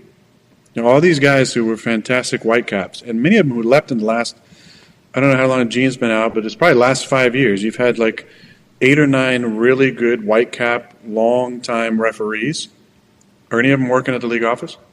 No, and it's the people that normally not good relationship with players in there because they're not good refs running shit too, because they'll take that level of a job at that stage of life, Yeah, I mean, look, Mike Pereira, on TV, he was a great ref. Like, who was the other guy? Dean Blandino, right? Another good one. These guys are all on TV because they pay more, and they can also, but they can do it. If the league was smart, they would go grab one of those guys, pay them whatever the hell they want, and make this a little easier for the refs because they have a tough job to do. But there's some things to be simplified. We know throughout the season there'll be less calls, right? So they emphasize something early in the season that we've called, whether it's roughing the passer, taunting, illegal contact, which they said was going to be a big thing. At the end of the year, there's no penalties called. There's 3 or 4 per team per game. That's the way it goes. Now, if you have 3 or 4 penalties a game for the whole season, right, you're going to be number 1 in the league, right? We averaged like 6.5 for most of the year. We were in the top 7. I think we were 6th or 7th, 5th, 6th, 7th the entire year. In the playoffs, it was 3 or 4 penalties every single game, right? They just don't want to. They don't want to be a part of it. I get it, right? But there has to be some consistency throughout the year, so we're not reffing the games like that late in the season. But early in the season, we're going to flag everything. I just think it needs to be more consistent throughout the year. What's illegal contact in week 1 should be illegal contact in week 18. Two different sports. It's a couple different sports there. Whenever it's being ref differently, they have a lot of power, Aaron. They got to get it figured out, especially with. Obviously, the sports gambling industry growing the way it is, refs are a massive impact. And I think anytime you talk to former players or former coaches, they always talk about the refs. Media people not as much, but I think players and coaches understand more than anybody. Like, hey, that person, the white cap, as you call, a lot of power right there, and changing the entire game, and changing the entire. If a team is a pass-happy team, they throw a lot, they're very efficient, and they want to call it tight with pass interference or something like that, they could change the whole. You can change the whole game if you want to, just because you're that crew. They got to get it figured out. We have faith that they will. Connor has a question for you, Aaron. Yeah, Aaron, Avatar, I'd probably say 8.5. And also, I want to be the first one to congratulate you on the article from yesterday. I know you and your immunized brothers and sisters probably took a victory lap, as you should. You said earlier, after your West Coast trip, you're going to be busy from here, quote. What are you doing? You going to Thailand to hang out with Cliff Kingsbury, or are you doing a little traveling? What's the plan here? I think Cliff has all the companionship he needs. Hell yeah. Yes, he does. Hell yeah. What a move. I'm just going. I think more people should do that. I heard this interesting idea that in order to allow for the proper time, interview process, what if they put a freeze on all hiring still after the Super Bowl? I think it's an interesting idea to kick around. Right now, you have so much craziness going on with anybody that fired their head coach is trying to get people. Anybody that made adjustments to their staff is trying to get people. You have 8 teams now still left in the playoffs with people getting interviewed, but maybe don't have the same type of advantage or opportunity because they're focusing on the game plan. Maybe put a moratorium on all that until after the Super Bowl might be an interesting idea to do for all those guys. Then you can let Cliff go and do his thing and have time to breathe. I think we all do. I think everybody needs time to decompress and take the emotion out of it. And good for Cliff taking care of himself. Obviously, he's got. It wasn't just him on a solo trip, doing a walkabout somewhere, or, doing some sort of journey that I'd be doing. He's definitely.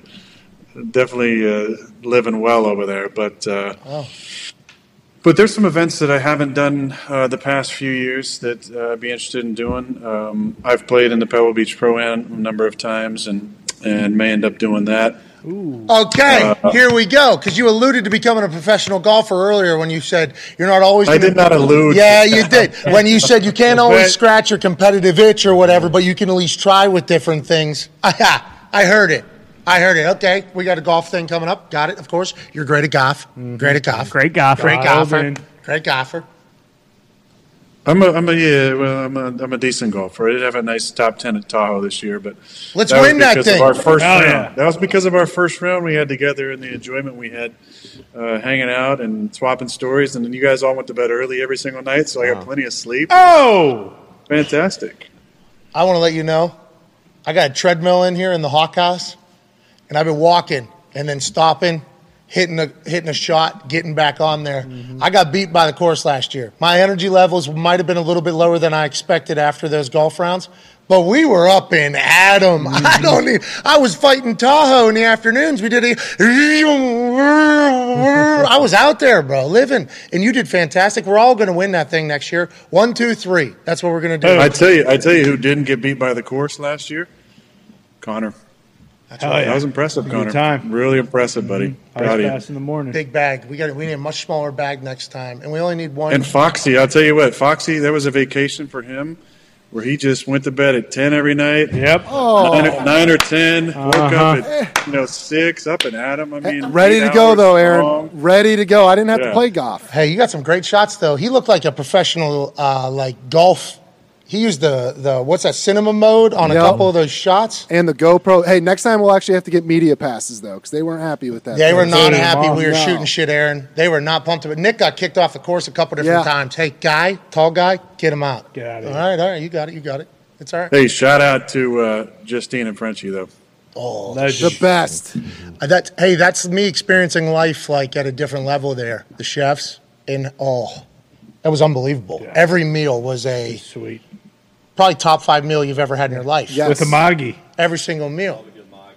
And shout out to jet skis, too. You ever had a bad day on jet ski? It doesn't happen. Well, I actually talked about it yesterday on Tahoe. Probably the worst day I've ever had on a jet ski. It was awesome.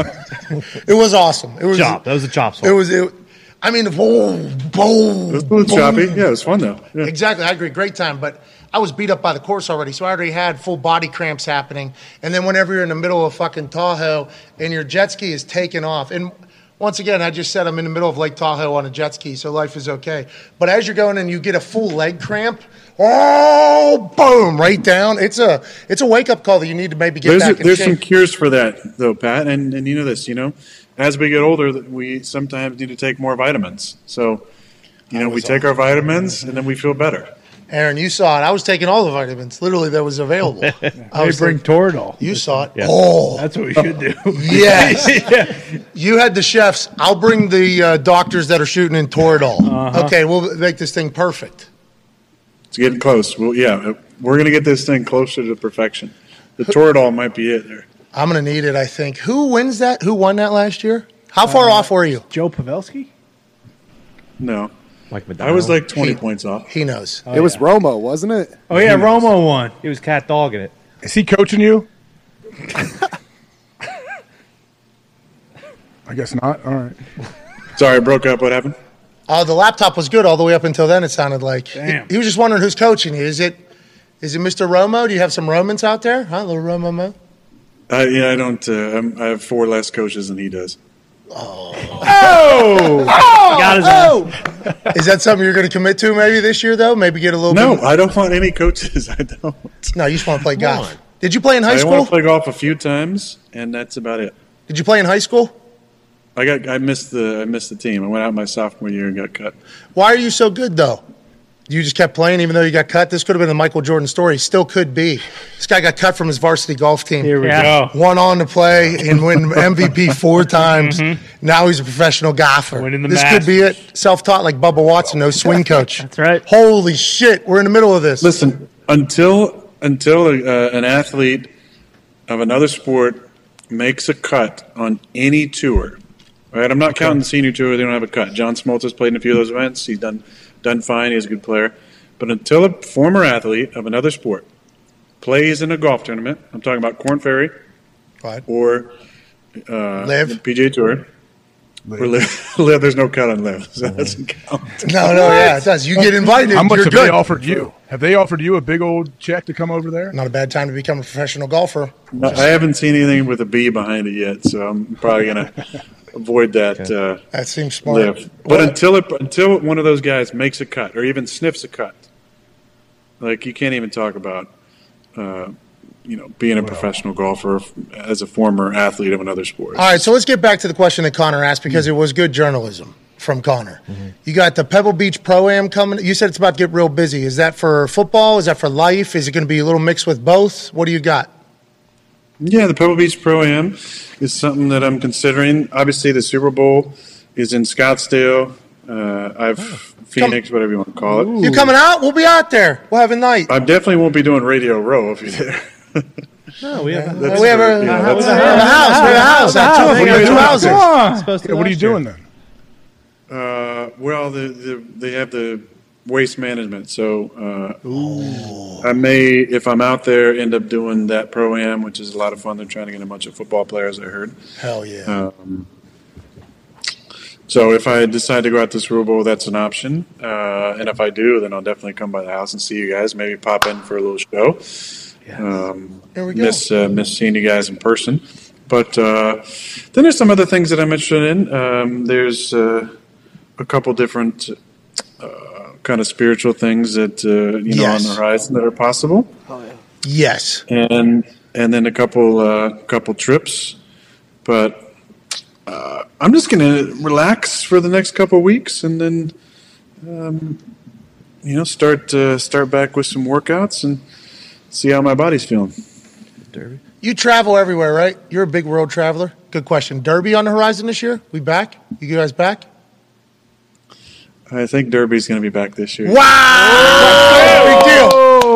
AJ's going to have his sandwich bag with his handing of cigars, just doing his thing. Can't wait for it. AJ's going to be there singing with his buddy Travis Tritt, hanging out with Bobby. Big Travis Tritt. All right. Yeah. Big fan. Big fan. Aaron's a big fan as well. I'm glad we bond over that. Travis Tritt, something happened. Sounds like neither of them are factually famous. Travis is awesome. He sings up there. It's amazing. He sings up there. Yeah, he's a musician, obviously. What happened? I'm pretty excited to hear what happened. I guess this will be off air. Shout out to Travis Tritt. You're fucking doing it. You're doing it. There's nothing that happened. We love Travis. He's awesome. Okay. Oh, dog. Yeah. Okay. Yep. We all love Travis. Okay. All right, I get it. Thank you, Travis. I get it. You're a world traveler, though, right? What was it? Peru a couple years ago. And then obviously you got to go to the jungles to do Hungary. Things that have been Hungary. You were spotted Switzerland. in. Is there any? Have you ever been to Antarctica, or has there been anywhere you haven't been that you will Yes, definitely? there's a lot of places. I haven't been to Antarctica. Haven't been to Patagonia, Iceland, Spain. What? Ibiza, Barcelona. Take a pill. Ibiza, Barcelona.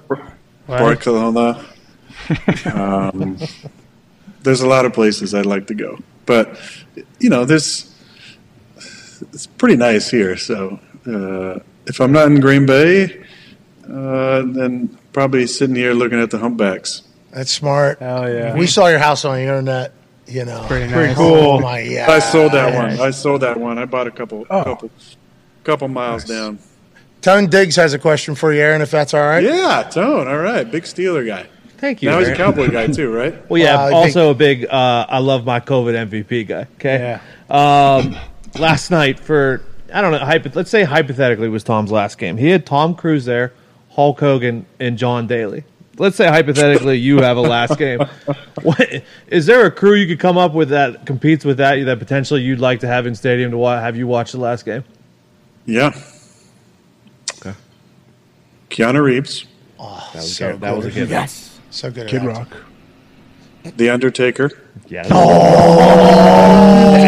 Boom. What did you say? You said Tom Cruise, Hulk Hogan, and who? John Daly.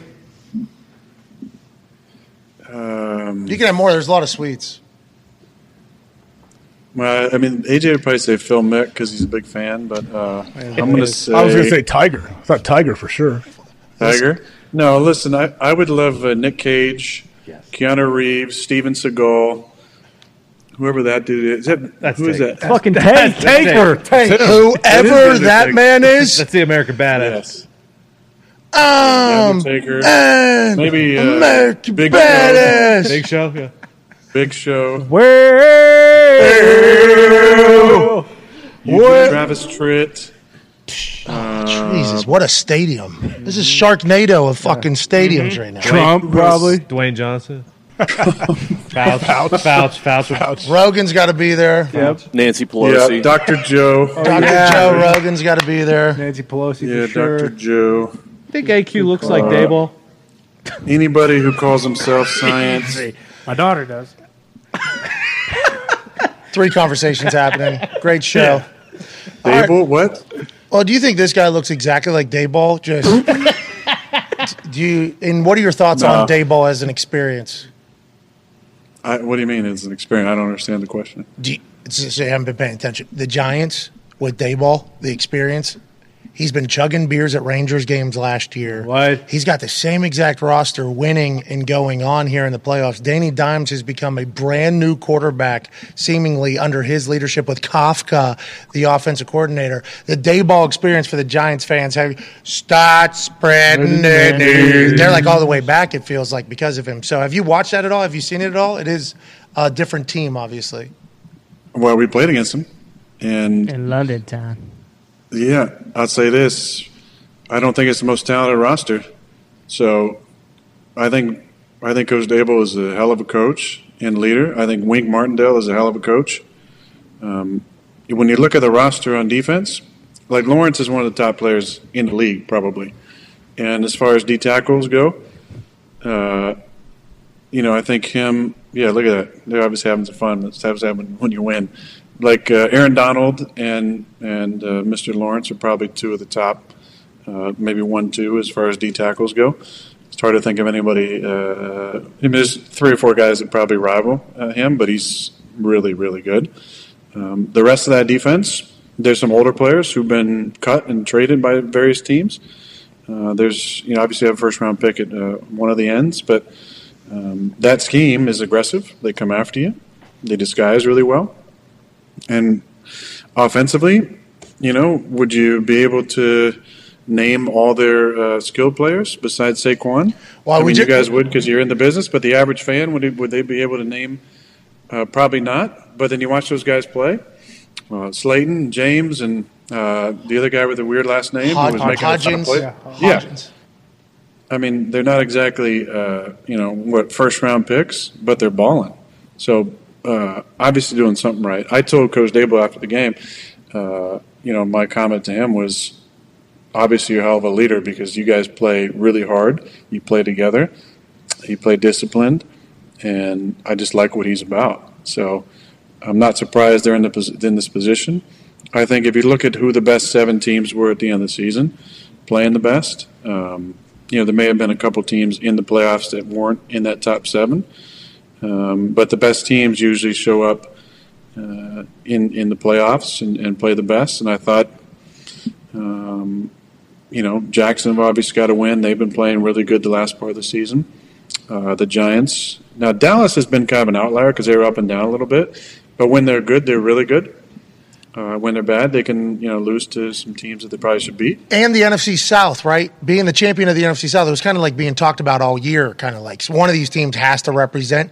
Do you like that or not like that? That's the setup of the playoffs. I think it's a big deal winning the division, but there's a lot of people that want to change that.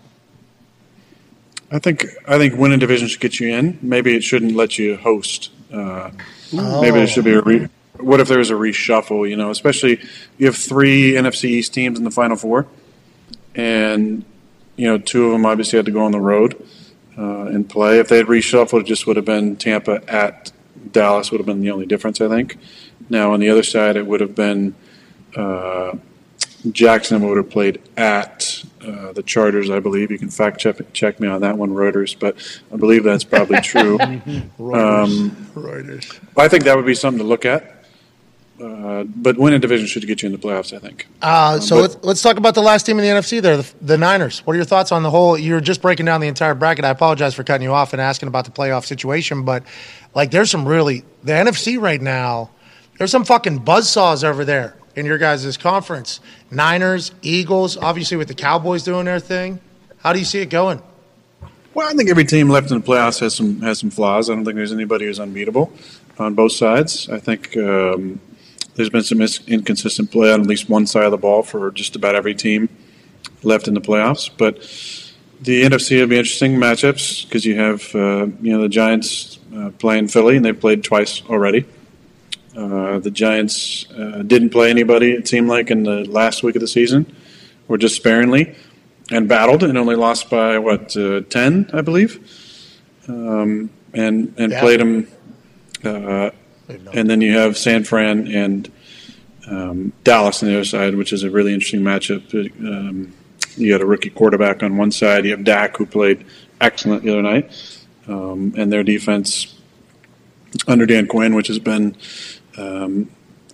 which was really good the other night as well. But San Fran is, listen, you look at the roster, as opposed to the Giants roster, you look at the roster in San Fran, you got one of the best two-way backs in the league. You got one of the best tight ends in the league. You have maybe the best playmaker in the league in Debo.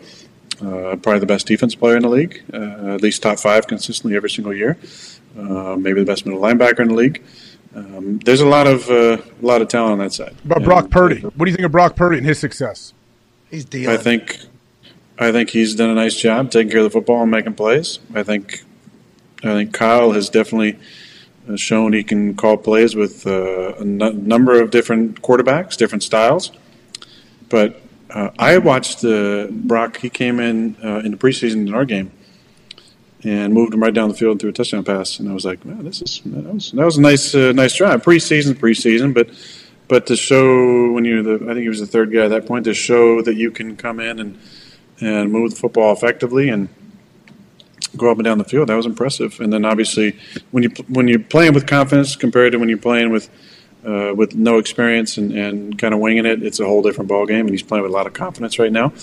There's obviously, like I said, a lot of weapons, but he's taking care of the football well, and that's going to be important against Dallas because Dallas will throw a lot of things at you, and they got a lot of guys that can catch the ball on defense. A lot of guys who can make plays on the football. So it should be a really interesting game. But he obviously played really, really well in the first week. He's awesome to watch too. He's got this moxie, Aaron. And for being Mr. Irrelevant, the last pick. And allegedly, the story coming out of high school is that Saban, he had an offer for Alabama out of Scottsdale, I think. Is that where he's from? Yeah, Gilbert. He's from Gilbert. Arizona? Yeah, Gilbert, Arizona. Gilbert, Arizona. Gets an offer to Alabama. Goes and meets with Saban. Saban says, all right, we'll be able to get you better. All right, we think your accuracy needs to get a little better. You need to beard a little bit. And allegedly, he came back and told Iowa State, that guy doesn't know ball. Accuracy is literally the thing that I am the best at.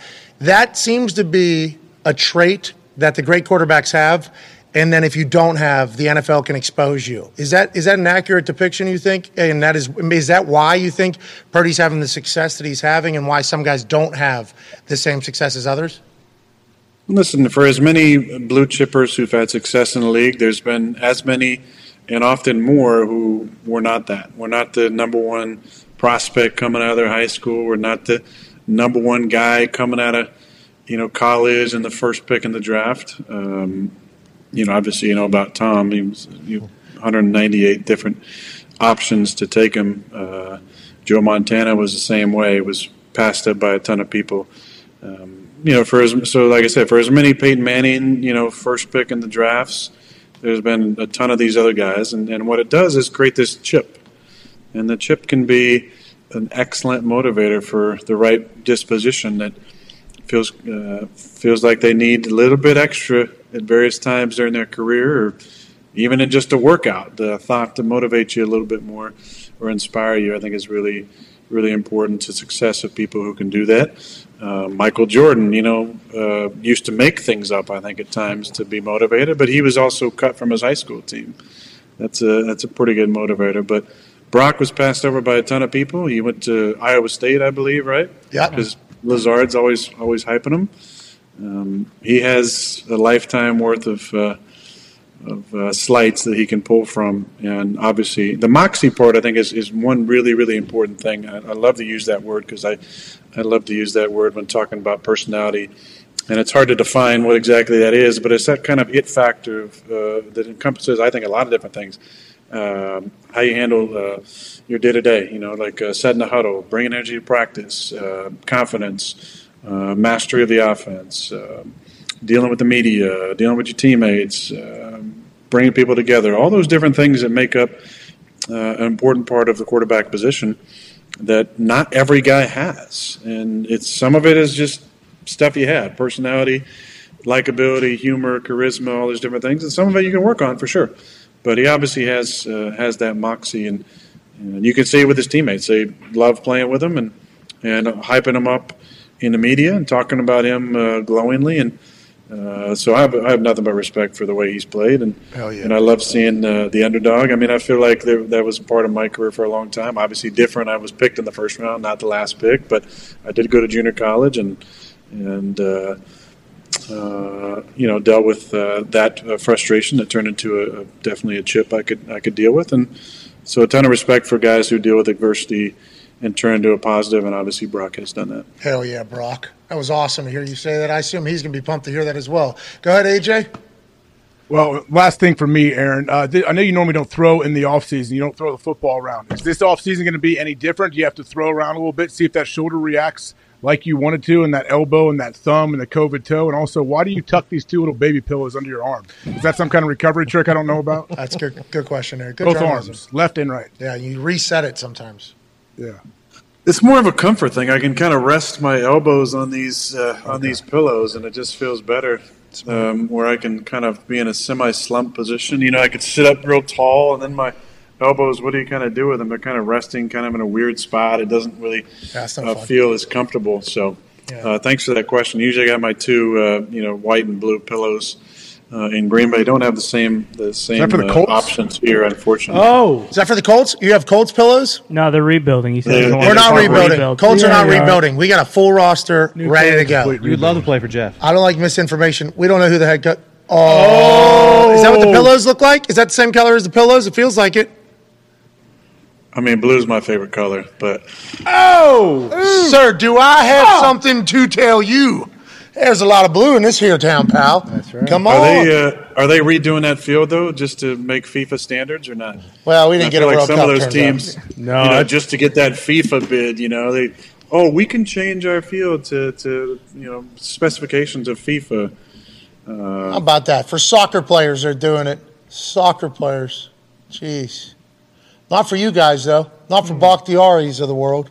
He was pissed. Bach he's a big stomper for that. Not a big stomper for, draconian vax mandates and different things. But if you start talking about, what the field conditions should be, he's going to be right at the front lines. Interesting. Yeah. But, lack of informed consent and, zero, tested vaccines, he'll be the first one in line. It sounds like that has been some conversation that have been had between you and your left tackle off the field, and we had a lot of time in that cart that he bought me to discuss the world and all the many interesting topics. Well, we try to broach all of them here on Aaron Rodgers Tuesday, and I think you'll be back next week. Yeah, I would love to. Yes. Hell yeah! Shit. Let's go. All right, so we won't do a book today because we've kept you long enough. Let's do a book next week, though, to wrap up season 3 here of Aaron Rodgers. Well, let's not say wrap up. We might do one more after this, okay? But we'll do a book next week for sure. Oh, shit! Let's go. That'll give me a lot of time to watch whales to get through a couple books. I got like 10 in the stack right now, and it's hard to choose just one. But I'll have some books ready to finish this thing up. Hey, the ball is here. And I'm pumped for that. You throw like a dart, right? Is that what you're doing when you throw the ball? You seem to have a different throwing motion than everybody else. Is that what you're doing? Or do you even think? You don't even think? I don't think. I don't really think about it a whole lot. I think about trajectory and speed and those things, but it just comes kind of comes out. Listen, there's a lot of great throwers. There's not. There's a few really great throwers of the football. And I just want to plug this one just because I love this kid so much. But I enjoy watching Josh Allen play football. That's fun to watch. How about that? How about that Dawson Knox touchdown over the shoulder of that guy? That was a great one, but to me, it's the flat foot in the pocket throwing the ball to big game. What's his name? Gabe Davis. Yeah, that to me was the best throw. It was, he makes some really kind of, for him, probably normal plays that most people just can't do. So I really enjoy watching him play. I love watching Pat play too, because Pat does so many different things, and he's fun to watch. But I just love Josh is a buddy of mine, and I think how he's handled everything. Look at this throw. I mean, he's just kind of bouncing. Let me just put a dime here, just right in the corner of the end zone. Great catch, great feet by Davis there, but he just kind of does this with ease. So what's that? Middle of the field to the sideline. What's from the 30-yard line? That's like a 50-yard ball right there. No, I don't know about that. Let's do Pythagorean theorem. We're talking about like 26 squared plus 30 squared. 99,000 equals what? Then do the square root of that. So that's like 40-some yards. 43 and a half. 40-some repeating. yards. But anyways, off the back foot, is there any throws? Is there guys that, and you don't have to name them, obviously, but there's guys that you have a different respect for, obviously, with their arm. Do you tell them personally, and do they tell you? Do you guys have yep, we know. You can sling that thing. Yep, we know. Is there that type of group text situation going on with a few of you guys? That's just understood. Yeah, it's just implicitly understood. I don't think you need to do that. And it's implicitly understood the other way as well. Yeah, I know, yeah. Yeah, that's right. Yeah, this guy we're talking to, definitely quarterback in the NFL. Mm-hmm. Also. Child police. Yeah, not like us. Yeah, I can't You play darts? You good at darts?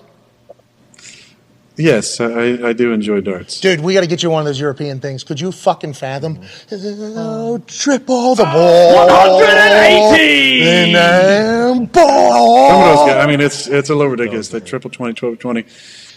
Which reminds me of that great, awesome quote that I'll leave you with today. Here we go. Darts, right? Be curious, not judgmental. From Ted Lasso. If you want a little pick me up today, go and watch that. And that's great life advice for all of us to go through life and to be curious about things, not judgmental. To be interested in opinions that aren't necessarily jive with you right away, and maybe don't jive with the mainstream narrative that was,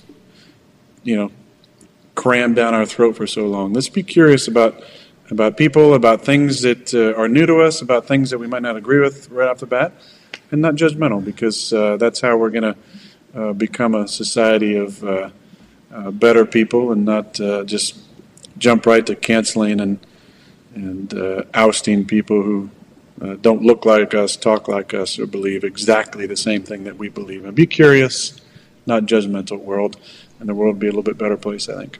Hell yeah, Aaron. Thank you, Ted. Also, you're allowed to disagree forever, too, and just move on. It's crazy. That's great. It's awesome. Right? Hell yeah. Thank you so much for your time. Good luck whale watching, and good luck with the decision that is obviously massive for you, for the football world, and for the Packers. We appreciate the hell out of you, buddy. Please come back. Yeah. Let me just – there won't be a decision next week. So, tune in if you want to hear some great banter, some interesting insights. Hell yeah. Maybe a question from AQ at some point we're still waiting on. No chance. He didn't have one today. I did have one. I didn't get asked. Wow. Did you really? Go ahead. Save it for next week, AQ. Oh, okay. All right, shut your trap. Yep. All right. But it's not real. But there won't be, some massive decision next week that happens. I'm going to enjoy this week and take care of myself and do some reading and some relaxing and check in with some of my teammates and then can't wait to talk next week and see you all again. Hell yeah, we appreciate you, ladies and gentlemen. Aaron Rodgers, thank you, buddy. Let's get to something that's going to make us better. Hell yeah. Let's get to something that's made the show better and smarter. Let's get to something that has made maybe the average football fan a little bit smarter and better. Sure. Let's go in the trenches with AQ Shipley. I love the energy. Let's go. Hell yeah, let's go. Fucking go. Yep. Hey, how about these guys, huh? Really good. Pretty good. How about these guys? Pretty good, you could say. We can stop this whenever the hole happens, so we can kind of just digest. Just take a moment, take it all in. But look at this. I mean, it's just unbelievable. Juszczyk, We'll go back and break this. I mean, look at that fucking hole. My God. What do we got there? Big gaping hole. Perfect. Exactly. This is perfect. So what they're going to do, they're going to send Juszczyk over in motion. When they do that, Kittle's then going to come in fly motion. But the key to the play, and this is what we talk about all the time, I mention it. When we can cut the defense in half, we've seen it a couple times where the guard blocks down, we pull the center around. It cuts the defense. If this is just a full zone play, everybody flows in the same direction. Boom, boom, boom. Defenders all flow in the same direction, so everybody be going this way. But what they're going to do, they would normally work up here on the zone play, but what they're going to do is they're going to exchange a responsibility. We talk about it all the time. Juszczyk's going to come here, block here, and that cuts the defense right here. His flow is cut. And by him being detached, not attached right here in a normal tight end position, by him being detached, widens him, makes his job all that easier when he goes out. So we get that, and we get almost like a fold block with Trent going behind him, and then Kittle is going to work in conjunction with Big Trent here to the corner. This is awesome stuff. Boom! Jeez. Look at that. How do you stop it? It's so good. The play design is so good. They've been doing this a lot this year with, it could be Kittle, it could be Juszczyk, it could be Ayuk, but they crack the first stack backer, and it cuts the flow right now, and then they get everything widening outside of that. It's awesome. Then it leads to this. Ooh. We got number 19 in the backfield. What? Why do we got him back there? What's he doing? We're going to run pretty much a similar play. The only difference is Juszczyk was out here. We do that. But now what we're going to do is we're going to put Juszczyk on the safety, and they're going to work all this way. We're going to toss it now to Debo. Same thing. We get the fast flow. And there it is. But check this out. You got to rewind that just a tad because this is awesome too. We call this, like whenever he slants inside, all these guys are going to exchange a little bit of responsibility. We call this almost like a gang on the run. Guard, tackle, tight end are responsible for him, and him. Normally, in this position, if he stays outside, Trent would be working up. But watch Kittle's footwork. Does such a good job staying square, passing it off to Trent as he climbs to the next level. It's awesome stuff. Ooh, look at that. Ooh. See how his feet never cross over? He never gets out of balance. Hips stay underneath. This is awesome stuff. He's the best blocking tight end in football. It's incredible. Boom, gets up. Great job there. Juszczyk's just trying to get through the whole. Great job. Best receivers that block in football right here. Nice kick out there. Again, keep him there. We got an ass cheek there. We got an ass cheek there. Allows Juszczyk to get up in the hole. And Debo. Hit it and get it. Oh, this isn't his touchdown. Never mind. He got tackled by but it's awesome. Linebacker guy. That was, I think, the third play of the game, maybe? Yes. He cooked it into like sixth gear on that touchdown. That on the pass. Still had it. On the Unbelievable pass. the way he plays football. Flying. Incredible. Their entire setup, you're saying, is just fantastic. Huh? Everything they do. And listen, it is essentially the same exact plays that they just ran.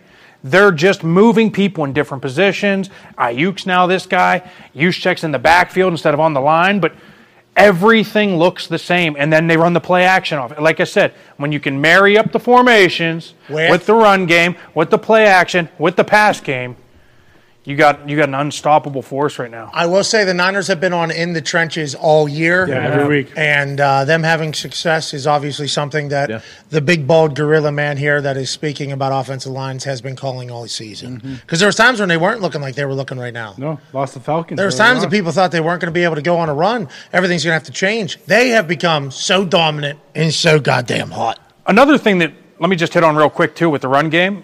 It could be Derrick Henry. It could be San Fran, it could be Atlanta, it could be any of these teams that consistently stay with the run game. Listen, you may get stopped early, right? You may have your first 13 carries for 31 yards, right?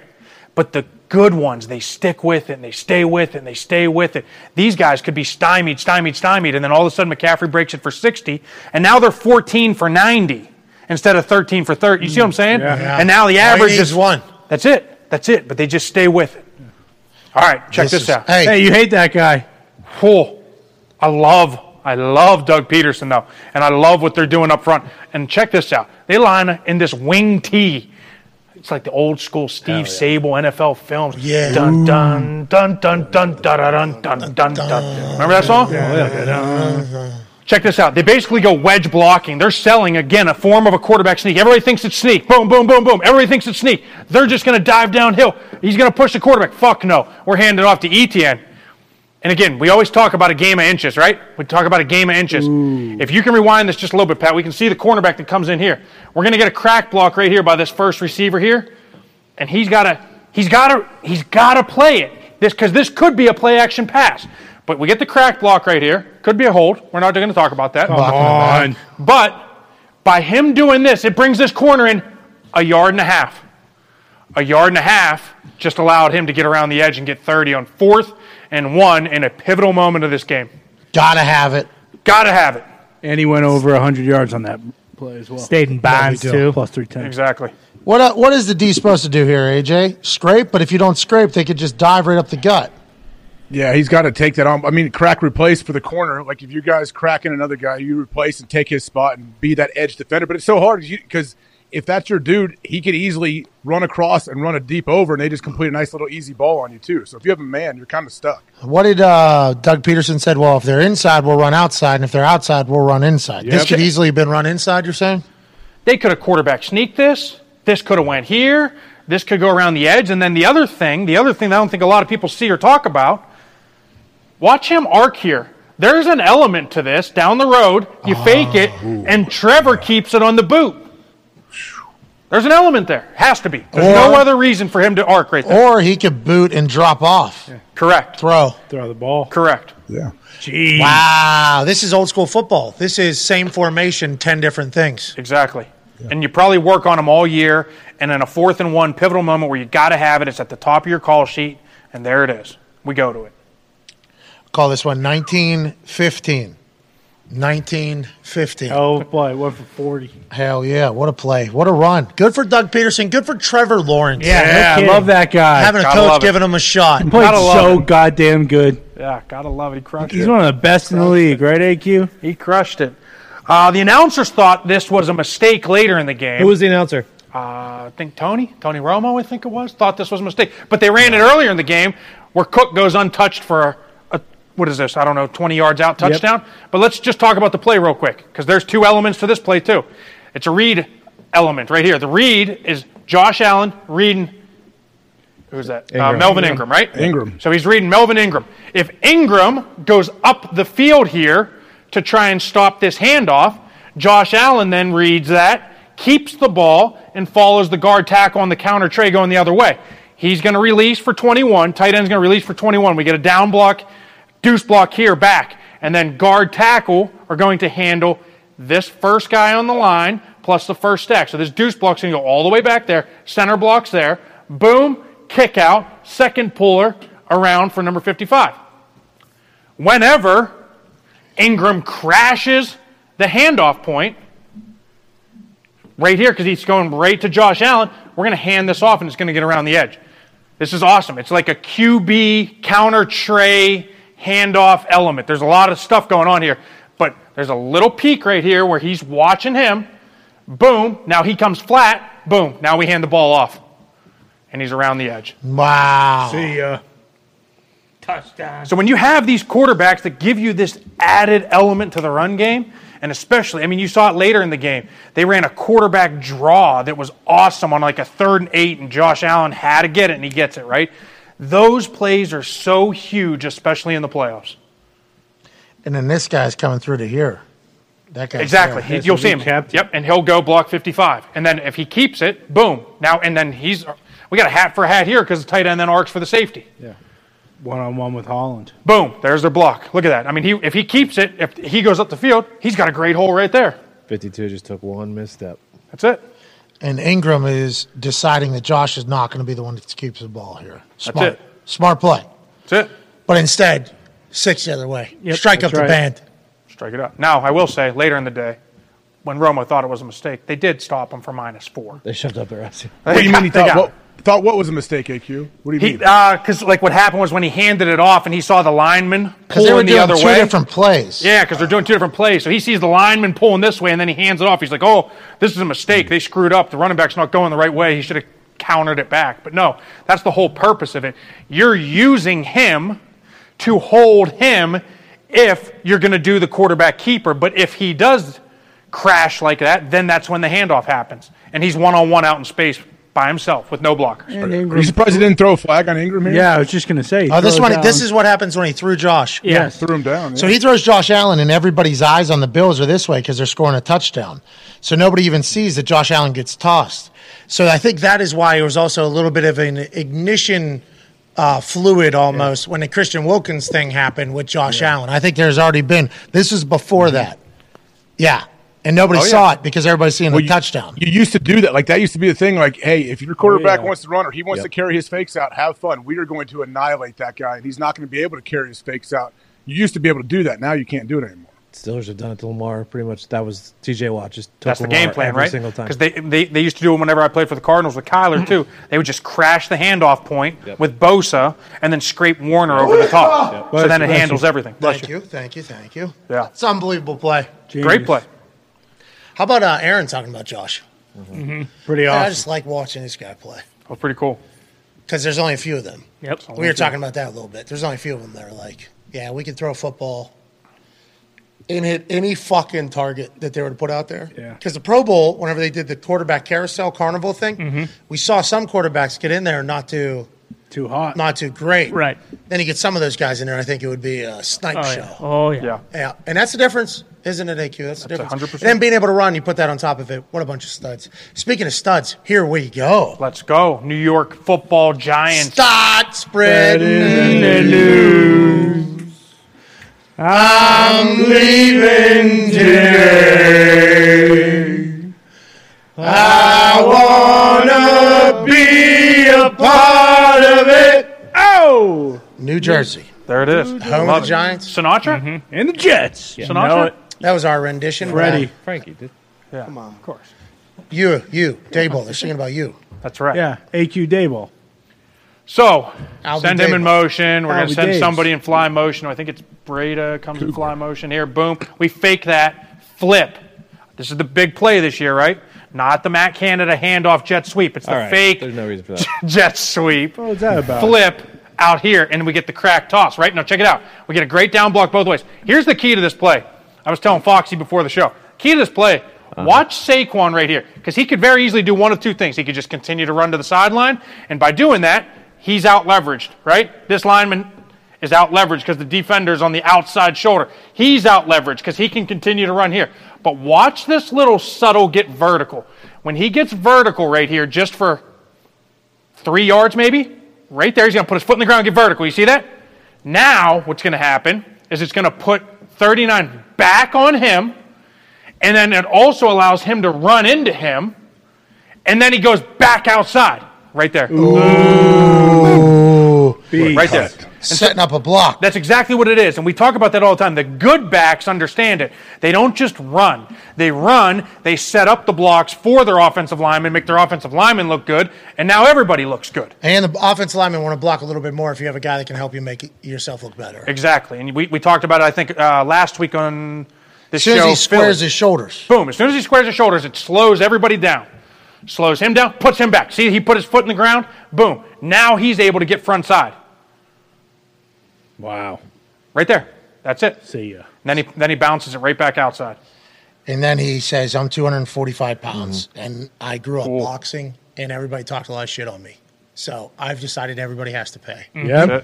He's part of your Penn State cult, right? Yeah, and he had another run that very well could have made this. I don't know if you guys saw it. He did like the double spin move. Oh, yeah. That was incredible. So I mean, smooth. Yeah, I mean he's playing at an elite level right now. You know who else is? Who's that? The Buffalo Bills. Another We member. got a big bump coming. Another member. We talk about this all the time. From Rodgers Saffold right here. And I got a guy. Boom, I set. My guy either drops or loops out. What are we doing? We put the fucking foot in the ground. Right? We turn our head. Wow. And we find ribs. Wow. So Dude. here we go. Nose guard. He's having a hell of a year. Sealer. Having a hell of a year. Immediately, he takes his 2 steps. Target lock. Then he's out. And as soon as he makes that move, we got a crafty vet. There he is. I'm starving. Oh, no. We're finding some rib heat. Feed me ribs. Feed me ribs. Oh, no. Look at that. Look at that position. Oh, hope you wore a tailbone pad. Hey, Jay, what's this all about? I mean, I thought they're hunting ear holes, not ribs. Yeah, what's this? Can't do any more CTE. Can't eat pig's ears. No, it's really opened it up, too, though. It's really, nice little grab on the outside quick. Listen, this goes so far in the game of football because now, for the rest of this game, Sealer, head on a swivel. Head on a swivel. Now he's not just bull rushing. Can't even hear, though. It's okay. His head is on a swivel now for the rest of this game, I promise you. Slows him down. Slows him down. That's all we're trying to do. They got to take that out of the game. You guys are cheating, though. I mean, last night they threw the ball 69 times or something like that. Right. We could get a couple of those. Just a couple of those, right? Just get a couple of those. Right. Oh, this guy you hate again. Oh, whoa. Wow. Oh, look at that. Why'd you put this guy on here? I thought you hated him. Lawrence. Wow. I had him on my all-pro team, this guy right here. Oh, are you releasing that? Are we releasing that? I think we should. Al's all pros. Maybe before the championship game. Yeah, maybe before the championship. Championship weekend, you release your all pros. I'll have all pros for kickers, punters. AJ will have his all pros. Darius is going to have his all pros. Hell yeah. Perfect. It'll be perfect. I love it. It's a new annual thing we're doing. Nice. Okay. Oh, so for the draft, do you want to do it on New Year's Eve or do you want to do it? No, we'll do it before the championship games. Okay. Mm-hmm. To celebrate, maybe Super Bowl week. That Friday? Super Bowl week. Gives you an extra week to watch film. Exactly, and and talk to them, and you can be like, "Oh, this guy's kind of I don't know if he fits the billing for my all-pro team." You're right. Perfect. Because it's not just on the field. No. Never. We're talking about the people. These are humans. Hey, Brandon Scherf, what school did he go to? I believe he's one of Kirk's dogs. That's AQ. what I was He's an thinking. Iowa Hawkeye. I was thinking. So he comes in as an offensive lineman playing the game the right way. So what's he going to do? He's going to set the 3 technique right here. He's going to set them. And then what's going to happen? 3 technique's going to work out to contain because they're in a fire zone. And now what are we going to do? Oh, no. Now what are we going to do? 96, you are in fucking trouble. Oh, in the air. Oh, this is maybe up for big bump of the year, maybe, guys? He's going to get a bumpy. Oh, my God, a bumpy. He might get a bumpy. This one's a good one. A Bumpy Award nominee. Wow. Holy shit. Wow. In a phone booth. Jeez. Look at this. 1 foot in the ground. Is the throw perfect too, or how physical? Where does the throw go? Some bitch is cock strong. Oh, look at that Great time. What a Great ball. throw. It's a great ball. Can't lot of make a this 5-yard drag. It's a great How ball. about that, Great ball. huh? It's a lot of this. A lot of this. Shit. That guy got jacked up. Whoa, you can't do that. Airborne. AJ, how good is that? I mean, the fact that this is so close quarters and he's able to have such a violent hit, that's pretty impressive. Yeah. Yeah. Wow. At pad level, guys. You got to get your pad level down. That's right. He's standing up high. Boom. Shit. Man, that's a violent shot right there. Yeah. Years of baling hay in Denison, Iowa. Wow. Damn right. Hey, That had to feel the great. zoom-in feature for this is phenomenal. Yeah, pretty good. We just figured it out. It's pretty good. Week 19. Pretty good. Better late than never. I'll tell you what, this offseason, we're going to learn a lot about all this stuff. Mm-hmm.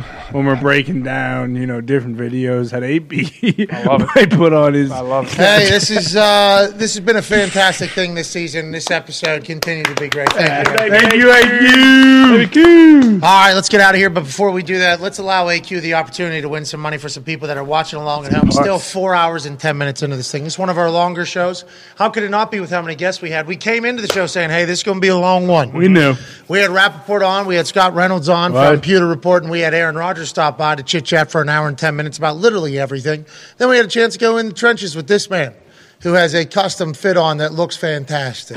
Unreal. A man who is going to have to do a couple different things. Yeah, what are we doing? All you got to do is put one of these balls into one of those holes out there, and 10 people will win $500 who retweet this video, say something nice to somebody, and put their cash tag in there because it's a lot easier to pay them on Cash App. And if you don't make any of these balls into any of those holes over there, could throw that football into a net, could throw it into the hoop, could shoot the basketball into the hoop, could throw a basketball into the garbage can or a net over there. If you don't do any of that, you're going to have to go 2 of 5 on a putting green. Let's assume you're not going to have to get there. Nope. Let's assume you're going to bury this first shot just like you did during the commercial break when nobody saw it. That's right. AQ Shipley, you You do your thing out here. Thank you. Do it for AJ, Gennaro. anything to say to AQ here before he gets started? Try to win some money for the people and make a moment here out of this beautiful January 17th. Now, AQ does not need any motivation. He's going to drink this first one. AQ Shipley, noted. Joe DiNardo, denier.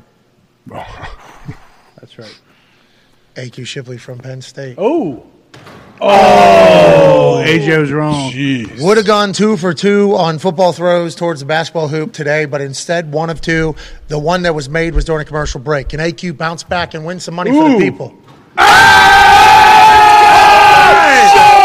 Wow! With the touch! With the Let's go. touch! Damn. That was awesome. Hell yeah. All you got to do is retweet this video, say something nice to somebody, and put your cash tag in the same tweet so that we can pay you officially on Cash App because AQ Shipley's got the touch. Incredible in the trenches today. Unbelievable. Great Aaron Rodgers Tuesday.